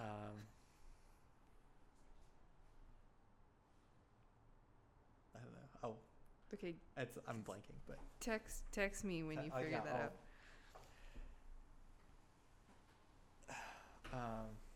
What else should we talk about? I was talking about ASMR earlier. I was trying to explain that to you. Maybe, yeah, Jacob can look up the actual word. But we could, so when we're famous, we should talk about what we're going to do when we're famous. Autonomous sensory meridian response, ASMR. So people say they feel like a tingly, like relaxing sensation when they hear, like, sometimes it's whispers, sometimes it's just like different sounds, crinkly sounds, or like any kind of sounds without talking. Yeah, so there are people that do exclusively ASMR videos. And I think someone told me that they did an ASMR video for the Super Bowl as a commercial. Anyways, so that's something we can do. Fun times. What are we going to do when we're famous? Okay, we can't do it right now. Oh, okay. I think it's all or nothing, right? Is it? Like, you can't just like talk and segue into ASMR, right? Like people are, it like takes you out of the experience. I don't know. It doesn't affect me. So, what are we gonna do when we're famous from this podcast? And how are we gonna spend our money? Well, so yeah, how do we bask in the fame, or how do we spend our money? Well, I think the first question is like, how do we get famous? Like, is it a scandal, or is it because we're producing good content? All I know, the rules, you just produce content consistently, and then people will follow. That's what our production manager said. Yeah, I think I agree with that. And talking to the mic. It's okay. We'll see in the comments section people criticizing your mic skills. Don't worry. I move away from the mic to breathe in. That doesn't make sense. That's from the Chocolate Rain video. There's an annotation. Anyways, I want to meet Oprah, like I said. So that'll be one consequence. Or Ellen. I'll take Ellen or Oprah. If they're watching. In the future. Okay, that's not... Is that helping? See? I don't know. I don't know if I can emotionally handle a scandal. What kind of scandal? Jeez. Why does it have to be that? I'm just thinking, I think we should plan for the worst. Under Okay. promise, over deliver.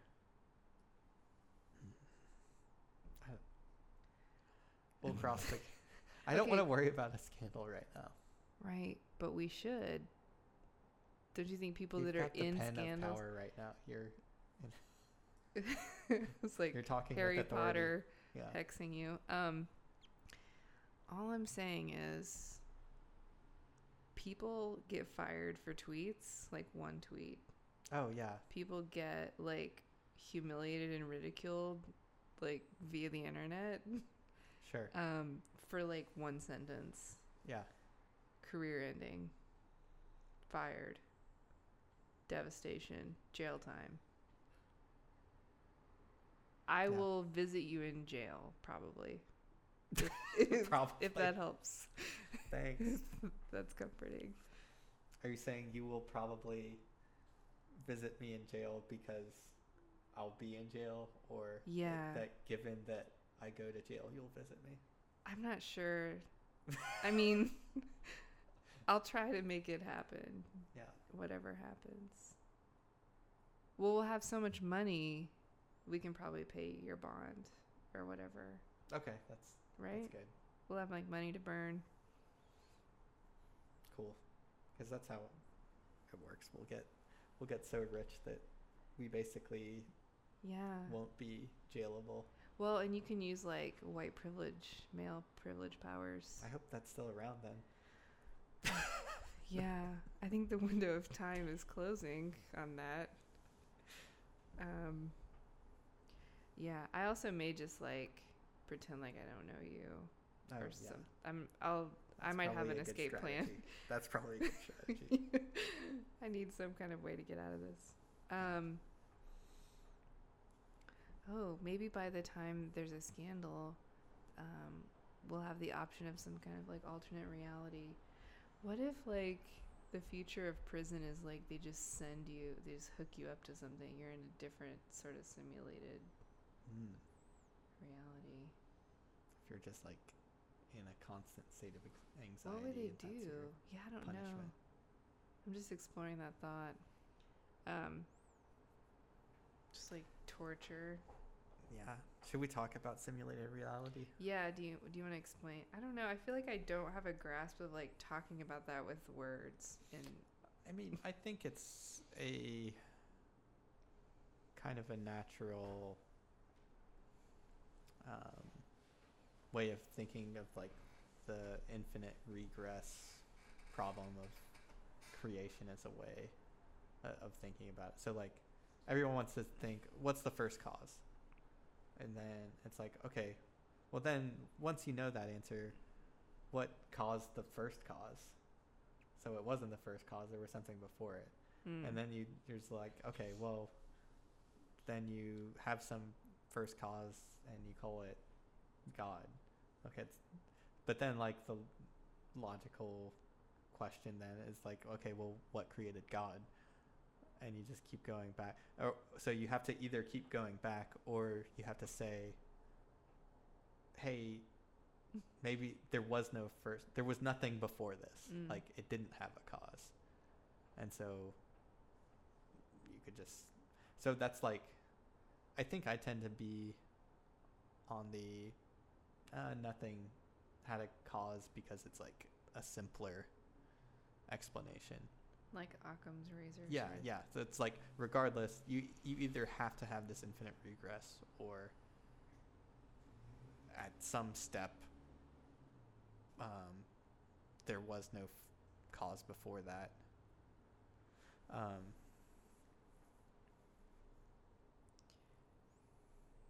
Does that make sense? No? I was half listening. Okay. I just want to be honest. All right. You were... I heard you, but I didn't hear you. Okay. You know what I mean? Yeah. Okay. Well, that's fine because we're going to go into simulated reality. So, like, I feel like the simulated reality one goes into, like, the infinite regress where it's, like, there is some godlike thing that created us. And so maybe that's, I don't know, some advanced species that's figured out how to simulate a reality. Right. So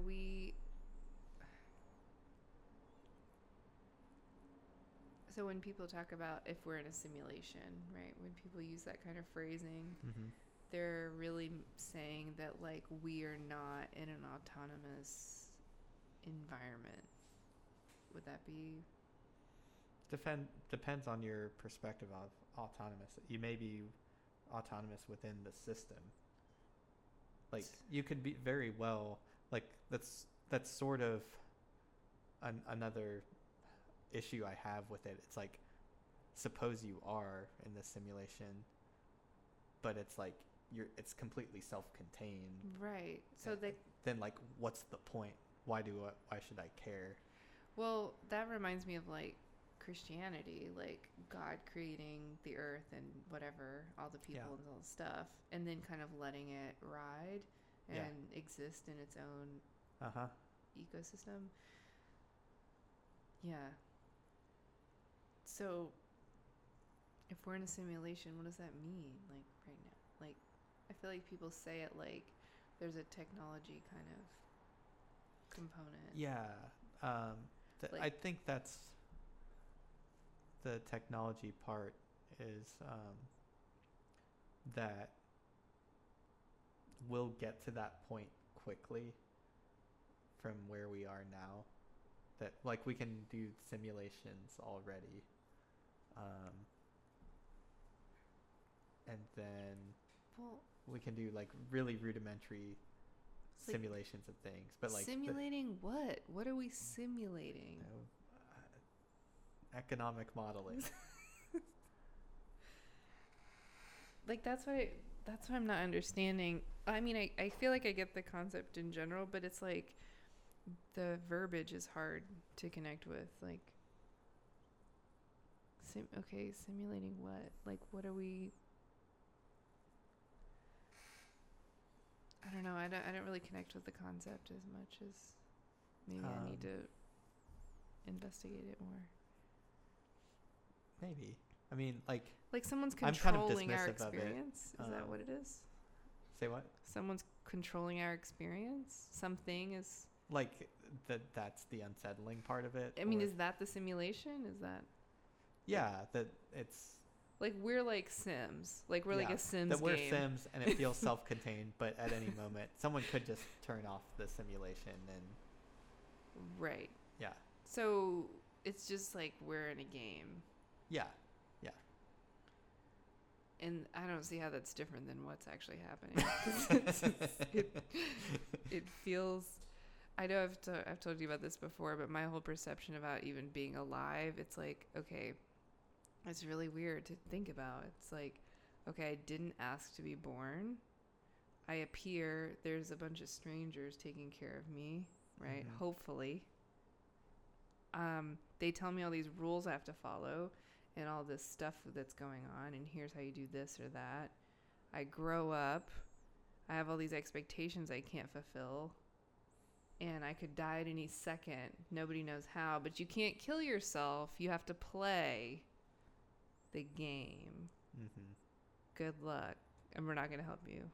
It's like, okay, well, I don't know what this is, but it doesn't feel great all the time, for sure. Yeah. I feel like a sim. Like, I feel like this is definitely like a sim. Well, and that you don't have control of your brain 85% of the time. Yeah, so I'm like having repeat unproductive thoughts. Yeah. Yeah. And that's like a healthy context. That's not even including like somebody with a disability or a struggle or whatever. Like Mm-hmm. other obstacles, trauma. Yeah, I don't know. This is I think what I'm thinking is that this is not a good simulation. Yeah, Can we tweak the game for the love of God? Like can we adjust? We need to give some error messages. Say, hey, can you refactor this code? I mean, this part of the simulation isn't fun. Right. Yeah. I mean, that's my perspective on the simulation. What do you think about the Mandela effect? Is that a conspiracy theory? We've talked about this. You're rolling your eyes. I think my trainer was telling me about it. I think I've mentioned it before, but it's a conspiracy type thing, right? So this is definitely something that could be looked up, but it's it's where people have a memory that he died. Yeah. In prison, but he didn't. He died like after he got out. Yeah. And then there's these other things that people remember, and it's false memories. It's misremembering. Yeah, like but they're collective. Sure, I think. Oh yeah, there's one famous one. It's the Darth Vader one saying, because he never explicitly says, Luke, I am your father. He says, no, I am your father. Right. And it's like, to me, I think it's just like, close enough. Well, like, who cares? Okay, but I mean, okay. What about like the Bernstein Bear books? What about it? That's one of them. That it was like Bernstein instead of Bernstein. Or The way it was spelled. Oh, Yes. I think that's just ignorant. Like,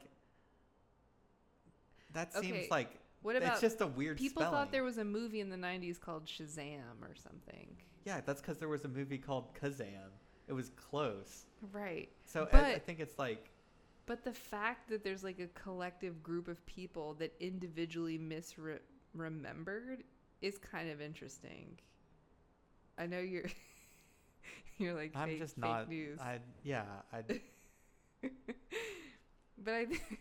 But I think that It's like people make mistakes. It's like, of course, multiple people are going to make the same mistake. I just don't see why that's so amazing. I I think there was another one about food that I can't remember. A food label or a food oh, it was Twix, I think, or it was a candy bar. It was like the spelling of it, or I don't, whatever it is. I don't, but There's something about that, like a Twix, packaging thing. TWIX. I mean, I don't think Twix is what it is, but I think it's candy. Anywho, I think it's an interesting concept but do you think it's just like a numbers thing where there's like so many people and so many, like what you're saying, there's just like close associations or Yeah, maybe there's something, like maybe an expert on it could explain the nuance I don't think to they it. understand. But to false me, it memories. just feels like, yeah, there's enough people in the world. They're going to make a mistake on how they interpret something. They're going to misinterpret it as something close enough. Like, we're used to seeing like a German spelling of a word, something Stein. And we're like, oh yeah, it was like Berenstain, but Berenstain Bears is like kind of how you embedded it in your mind. And like when you read those books, you were a freaking kid. You didn't know how to spell, so you're like, oh yeah, it's like there was some weird stuff at the end. But here's the thing. Here it's AIN. Like here's the thing. I remember it being E and not an A. Like I visually remember that, and that's what people are saying. Yeah, I think I did too. So we participated in the false memory. Sure. But I think that's like, that's probably kind of explains how false memories work, where you just learn something after the fact. And like, you remember there was like some cursive characters there, and it spelled Berenstain, and you didn't know how it was spelled, but it's like EIN is pretty common, so your brain just puts that in the memory. I feel like you're talking about this in a different way than normal. Like you're over it. Like I am. Yeah. I just don't see what's so amazing about it. Maybe it's just knowing. Clearly, you were not reprogrammed in the simulation glitch or whatever people are saying happens. Like you had a clean memory all the way through, I guess, or you were reprogrammed or whatever. So. Yeah, I'm either the upgraded or the downgraded model. I don't know which one. All right. Well, we won't ever have to talk about that again if you don't want to. All right. Great. We've gotten through a good bit of our list. Should we talk about political correctness? We kind of have touched on it. Do you have any like burning thoughts?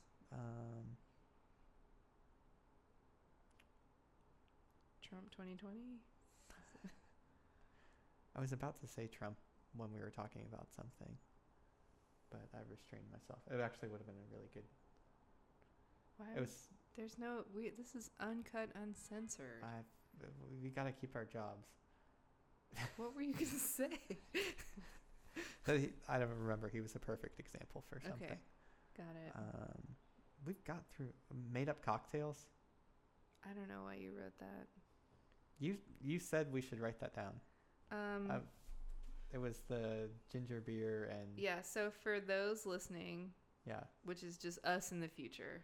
Let's just be honest. Yeah. We had a good idea where we took ginger beer, which is normally too sweet for me, and we cut it with club soda, and then we added blueberries, and it was magical, like a ginger ale. Yeah. So, free tips. Holding a position for a while. Yeah, you can't do it. No. But you're getting it now here at the end, so that's great. I'm just adjusting myself back to talking into the microphone when I remember. But don't you hate when you're listening to people talk and one person is louder and the other one's not, and it's hard to find Oh the yeah, volume? I don't envy the listeners at all. Yeah. Or Jacob. Well, good thing no one's gonna hear this. That's right. Probably. I mean, Oprah or Ellen, fingers crossed. Yes. What else? Offensive impressions. Feel free to do Richard Nixon or whatever you said you had up your sleeve. It was Richard Nixon being someone else. I forget. No, you said like was it like It was the Futurama Nixon. Futurama Nixon, yeah. He Why? goes like, Nixon's back. Yeah. Okay. I don't know if that was offensive. No. Do people care about Nixon anymore? Are we over that? I don't know. What's his Statute of like? What's his on hating Nixon? Yeah. What's his approval rating now? Oh man, people have pictures with I think in Nixon tattoos. The Big Lebowski, the dude had a picture of Nixon bowling on his wall. That was just like an interesting thing to have. Can you look up Nixon bowling? I think it's very... I think people still don't like Nixon. It's a good picture. Do you like bowling? I bowled my freshman year of college a lot. Really? Just Yeah. like for fun? Yeah, I went with some friends. We went like multiple times per week for like 6 months. So I got pretty decent at it. I learned how to spin it. And it like I had a game where I bowled a 193. And so I think the game started with like 5 or 6 strikes. So that means like the rest of the game was like terrible. But I started out really strong. I was in a bowling league in middle school. Cool. Like bowled. For real. The Stone Zone. Can you change your laugh? Yeah, let's talk about all these topics. What's next? Yeah, can you change your laugh? Oh yeah, I was thinking this earlier. Like, I said I didn't think it was possible to be able to alter your laugh. Like that, it's like how do you even learn? You don't learn how to laugh. Like babies laugh, you know. And they all sound. I think they all sound pretty similar, but it's like still their laugh. Like we're not teaching them how to laugh. Yeah. Right? And I don't laugh like my parents or something. It's not like it's a trait, really. I think it's just like built into how your body is built. Also, laughing is just like a weird concept to even think about. Like, what is it? What is laughing even? What is Oh, yeah. That's kind of hard to intellectualize. I also think dreams are weird. Like, that we're just like, oh, yeah, this like weird stuff. This like stuff that in real life, no way, shape, or form could actually happen. Yeah, that's like totally fine. It happens in your dreams. There's just something... What do you mean? That it's like there's not physical proof, I guess, of it. And like it's something, if dreams weren't so widely accepted as like, yeah, that's real, then everyone would just think you're crazy. You're like, oh, I had this vision last night. While I wasn't awake, that my grandparents came to visit me, and then we mowed the grass and ate a banana. What kind of dreams are you having? Not lucid dreams. Clearly. Yours are like very practical and balanced. Yeah. I was trying to make it crazy, but That it was just not like- the opposite of crazy. I didn't want to go down like a violent route. but Okay, they do you always ever have, like, I have dreams, I think they're just like stress dreams where, like, I'm trying to scale a vertical, like, something, like a skyscraper or like a grass, like, ledge or whatever or something. Like, I'm like clawing and trying to grab and like free solo climb or whatever, some kind of like vertical structure. No. Like I'm like suspended in the air, like way in the, Yeah. or I'm on the roof of a skyscraper and unharnessed or something. Are your haven't dreams had, like- detailed? Yeah. I mean, I don't really remember my dreams. I guess writing them down would help.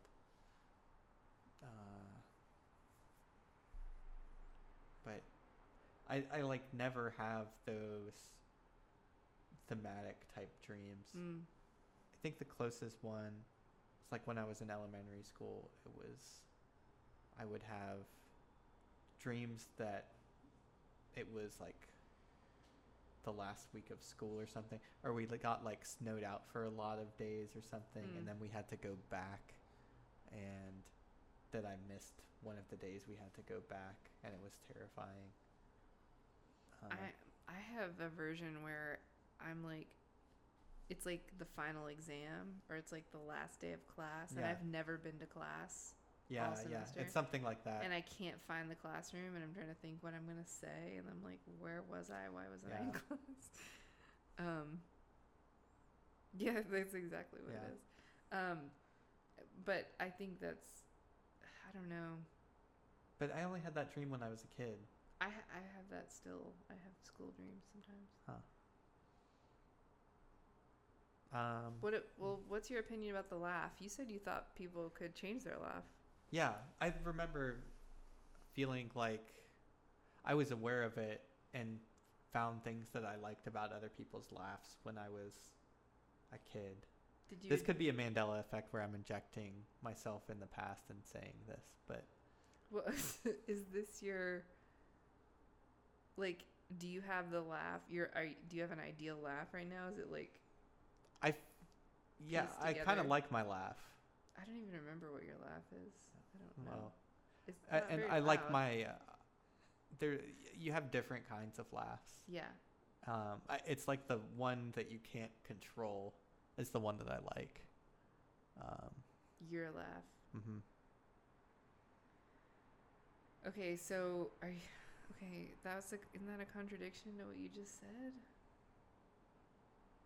You said the laugh you can't control? I mean, yeah, the one that like, I think you can observe laughs and be like, huh, I kind of like that, and then you might pick it up when you laugh the next time. I don't yeah, think yeah, that's yeah. never happened. I get what you're saying with it being a contradiction in terms, but Like, I have no way I'm to still control saying- my laugh. Some people have crazy laughs. I think on the one there's ones where you can control a little bit, and so you try and like pick it up, and then you keep repeating that pattern, and then you eventually Okay. learn it and adapt it to your subconscious Okay, laugh. so if you mean like repress, then I understand what you're saying. Like there are people that will like cover their mouth or they'll like hold in the sounds, right? So they're kind of like repressing the laugh. But I don't think you can like change the structure of your laugh, right? I don't know what the structure would be. Like- I think it's pretty minor what I'm thinking of. Is it so minor we can't even talk about it? Like Maybe it's definitely hard to talk about. And maybe for me it was just like getting positive feedback about my laugh. I remember in high school someone gave me positive feedback about my laugh because I'm like generally a reserved person, and then I had like a really jovial laugh. So it was just like unleashing this like true sense of being, and it's like, oh yeah, I can be this other person too, or like there's this other element of me that I get to express. Is that different than anyone else though? I don't know. I mean, like if you're a big personality, then you have a big laugh. Oh sure, it's more of a contrast. Yeah. I see what you're saying. Let's get through this list. I think we've almost covered everything. Let's just be extreme and do it all. Oh yeah, you talked about food. We don't want to talk about food. Let's We'll start talk some about it. What? Oh yeah, food and regulation. Yeah, I didn't understand what you wanted to say there. Yeah.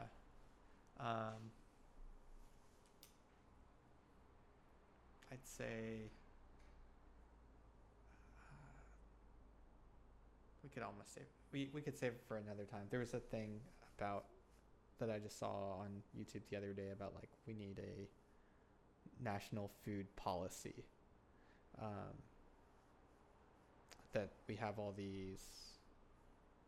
I guess it talked about the subsidies for the corn industry, and so they make high fructose corn syrup and all of that, but then there's not like we're not really pulling together to advocate for like, yeah, we just want healthy, sustainable meals. Well, that's just like money, right? But I don't think it's just money. I think it's like regulation. It's about us pulling together and prioritizing what's important. I just think the food industry is influencing the political sector. Oh, sure. Right? Yeah. Like, and it's money driven. They're like feedback. Okay, loop. yeah, I see what you're saying. Yeah. It definitely is, because all the like the agriculture industry is driving that, and that's a lot of the Midwest states, and yeah, because they don't want to lose those votes. Right. So the incentive is monetary, and that's never that's always gonna override like the needs of the group. Isn't that that's just like a constant battle? I don't know if that's possible to overcome. Like especially on the scale, like the size of the U.S., like population wise. I mean, I think some things are more powerful than some amounts of money. There's a tipping point.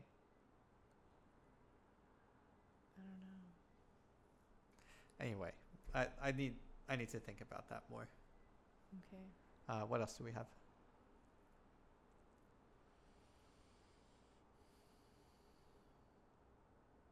Death and dying, social media,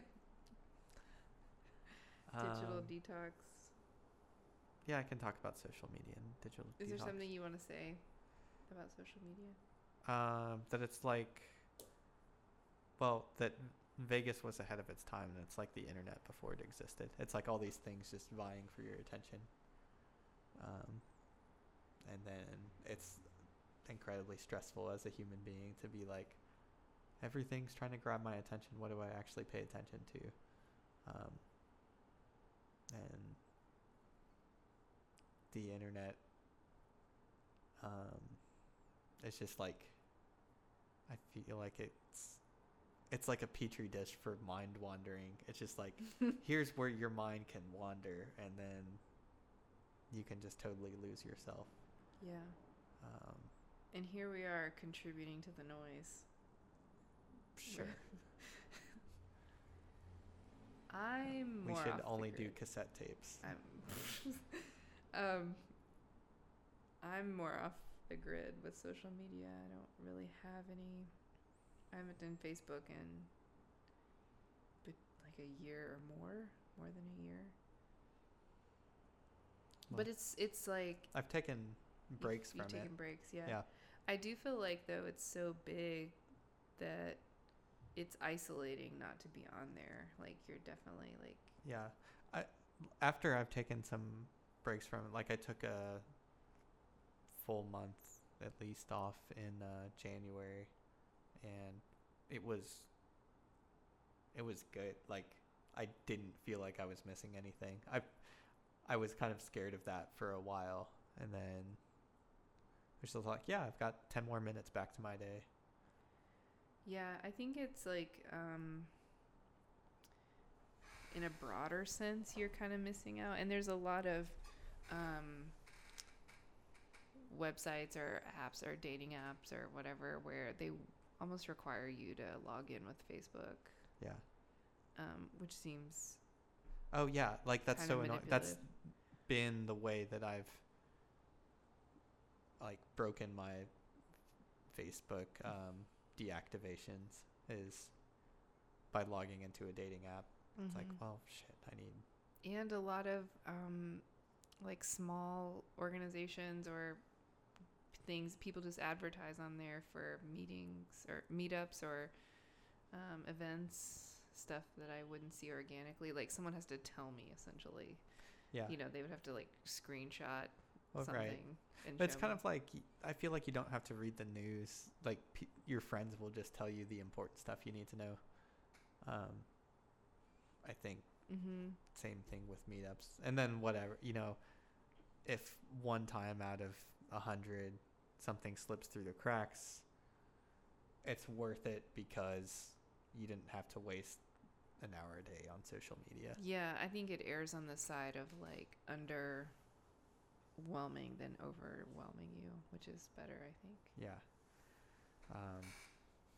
But yeah, I feel like that, social media and like dating apps too, it's like this anti-mindfulness thing. It's like all about ego and So yeah, I mean, I think the process of the exposure of searching through profiles is really draining and feels kind of toxic. Like, because I never remember feeling like, wow, I'm so glad everyone's doing well on Facebook. Yeah. You know, it's like it's not that. yeah. It's like it feels more I don't- hollow. Yeah, I don't Of course. ever leave it feeling satisfied. Yeah. Yeah. Just like a form of digital junk food or Yes. whatever. Yeah. So anyway, should we wrap up? Do we have an outro? I think we just wrap up and we're like, yeah, we're done. Oh, okay. Yeah, but cue the music. It was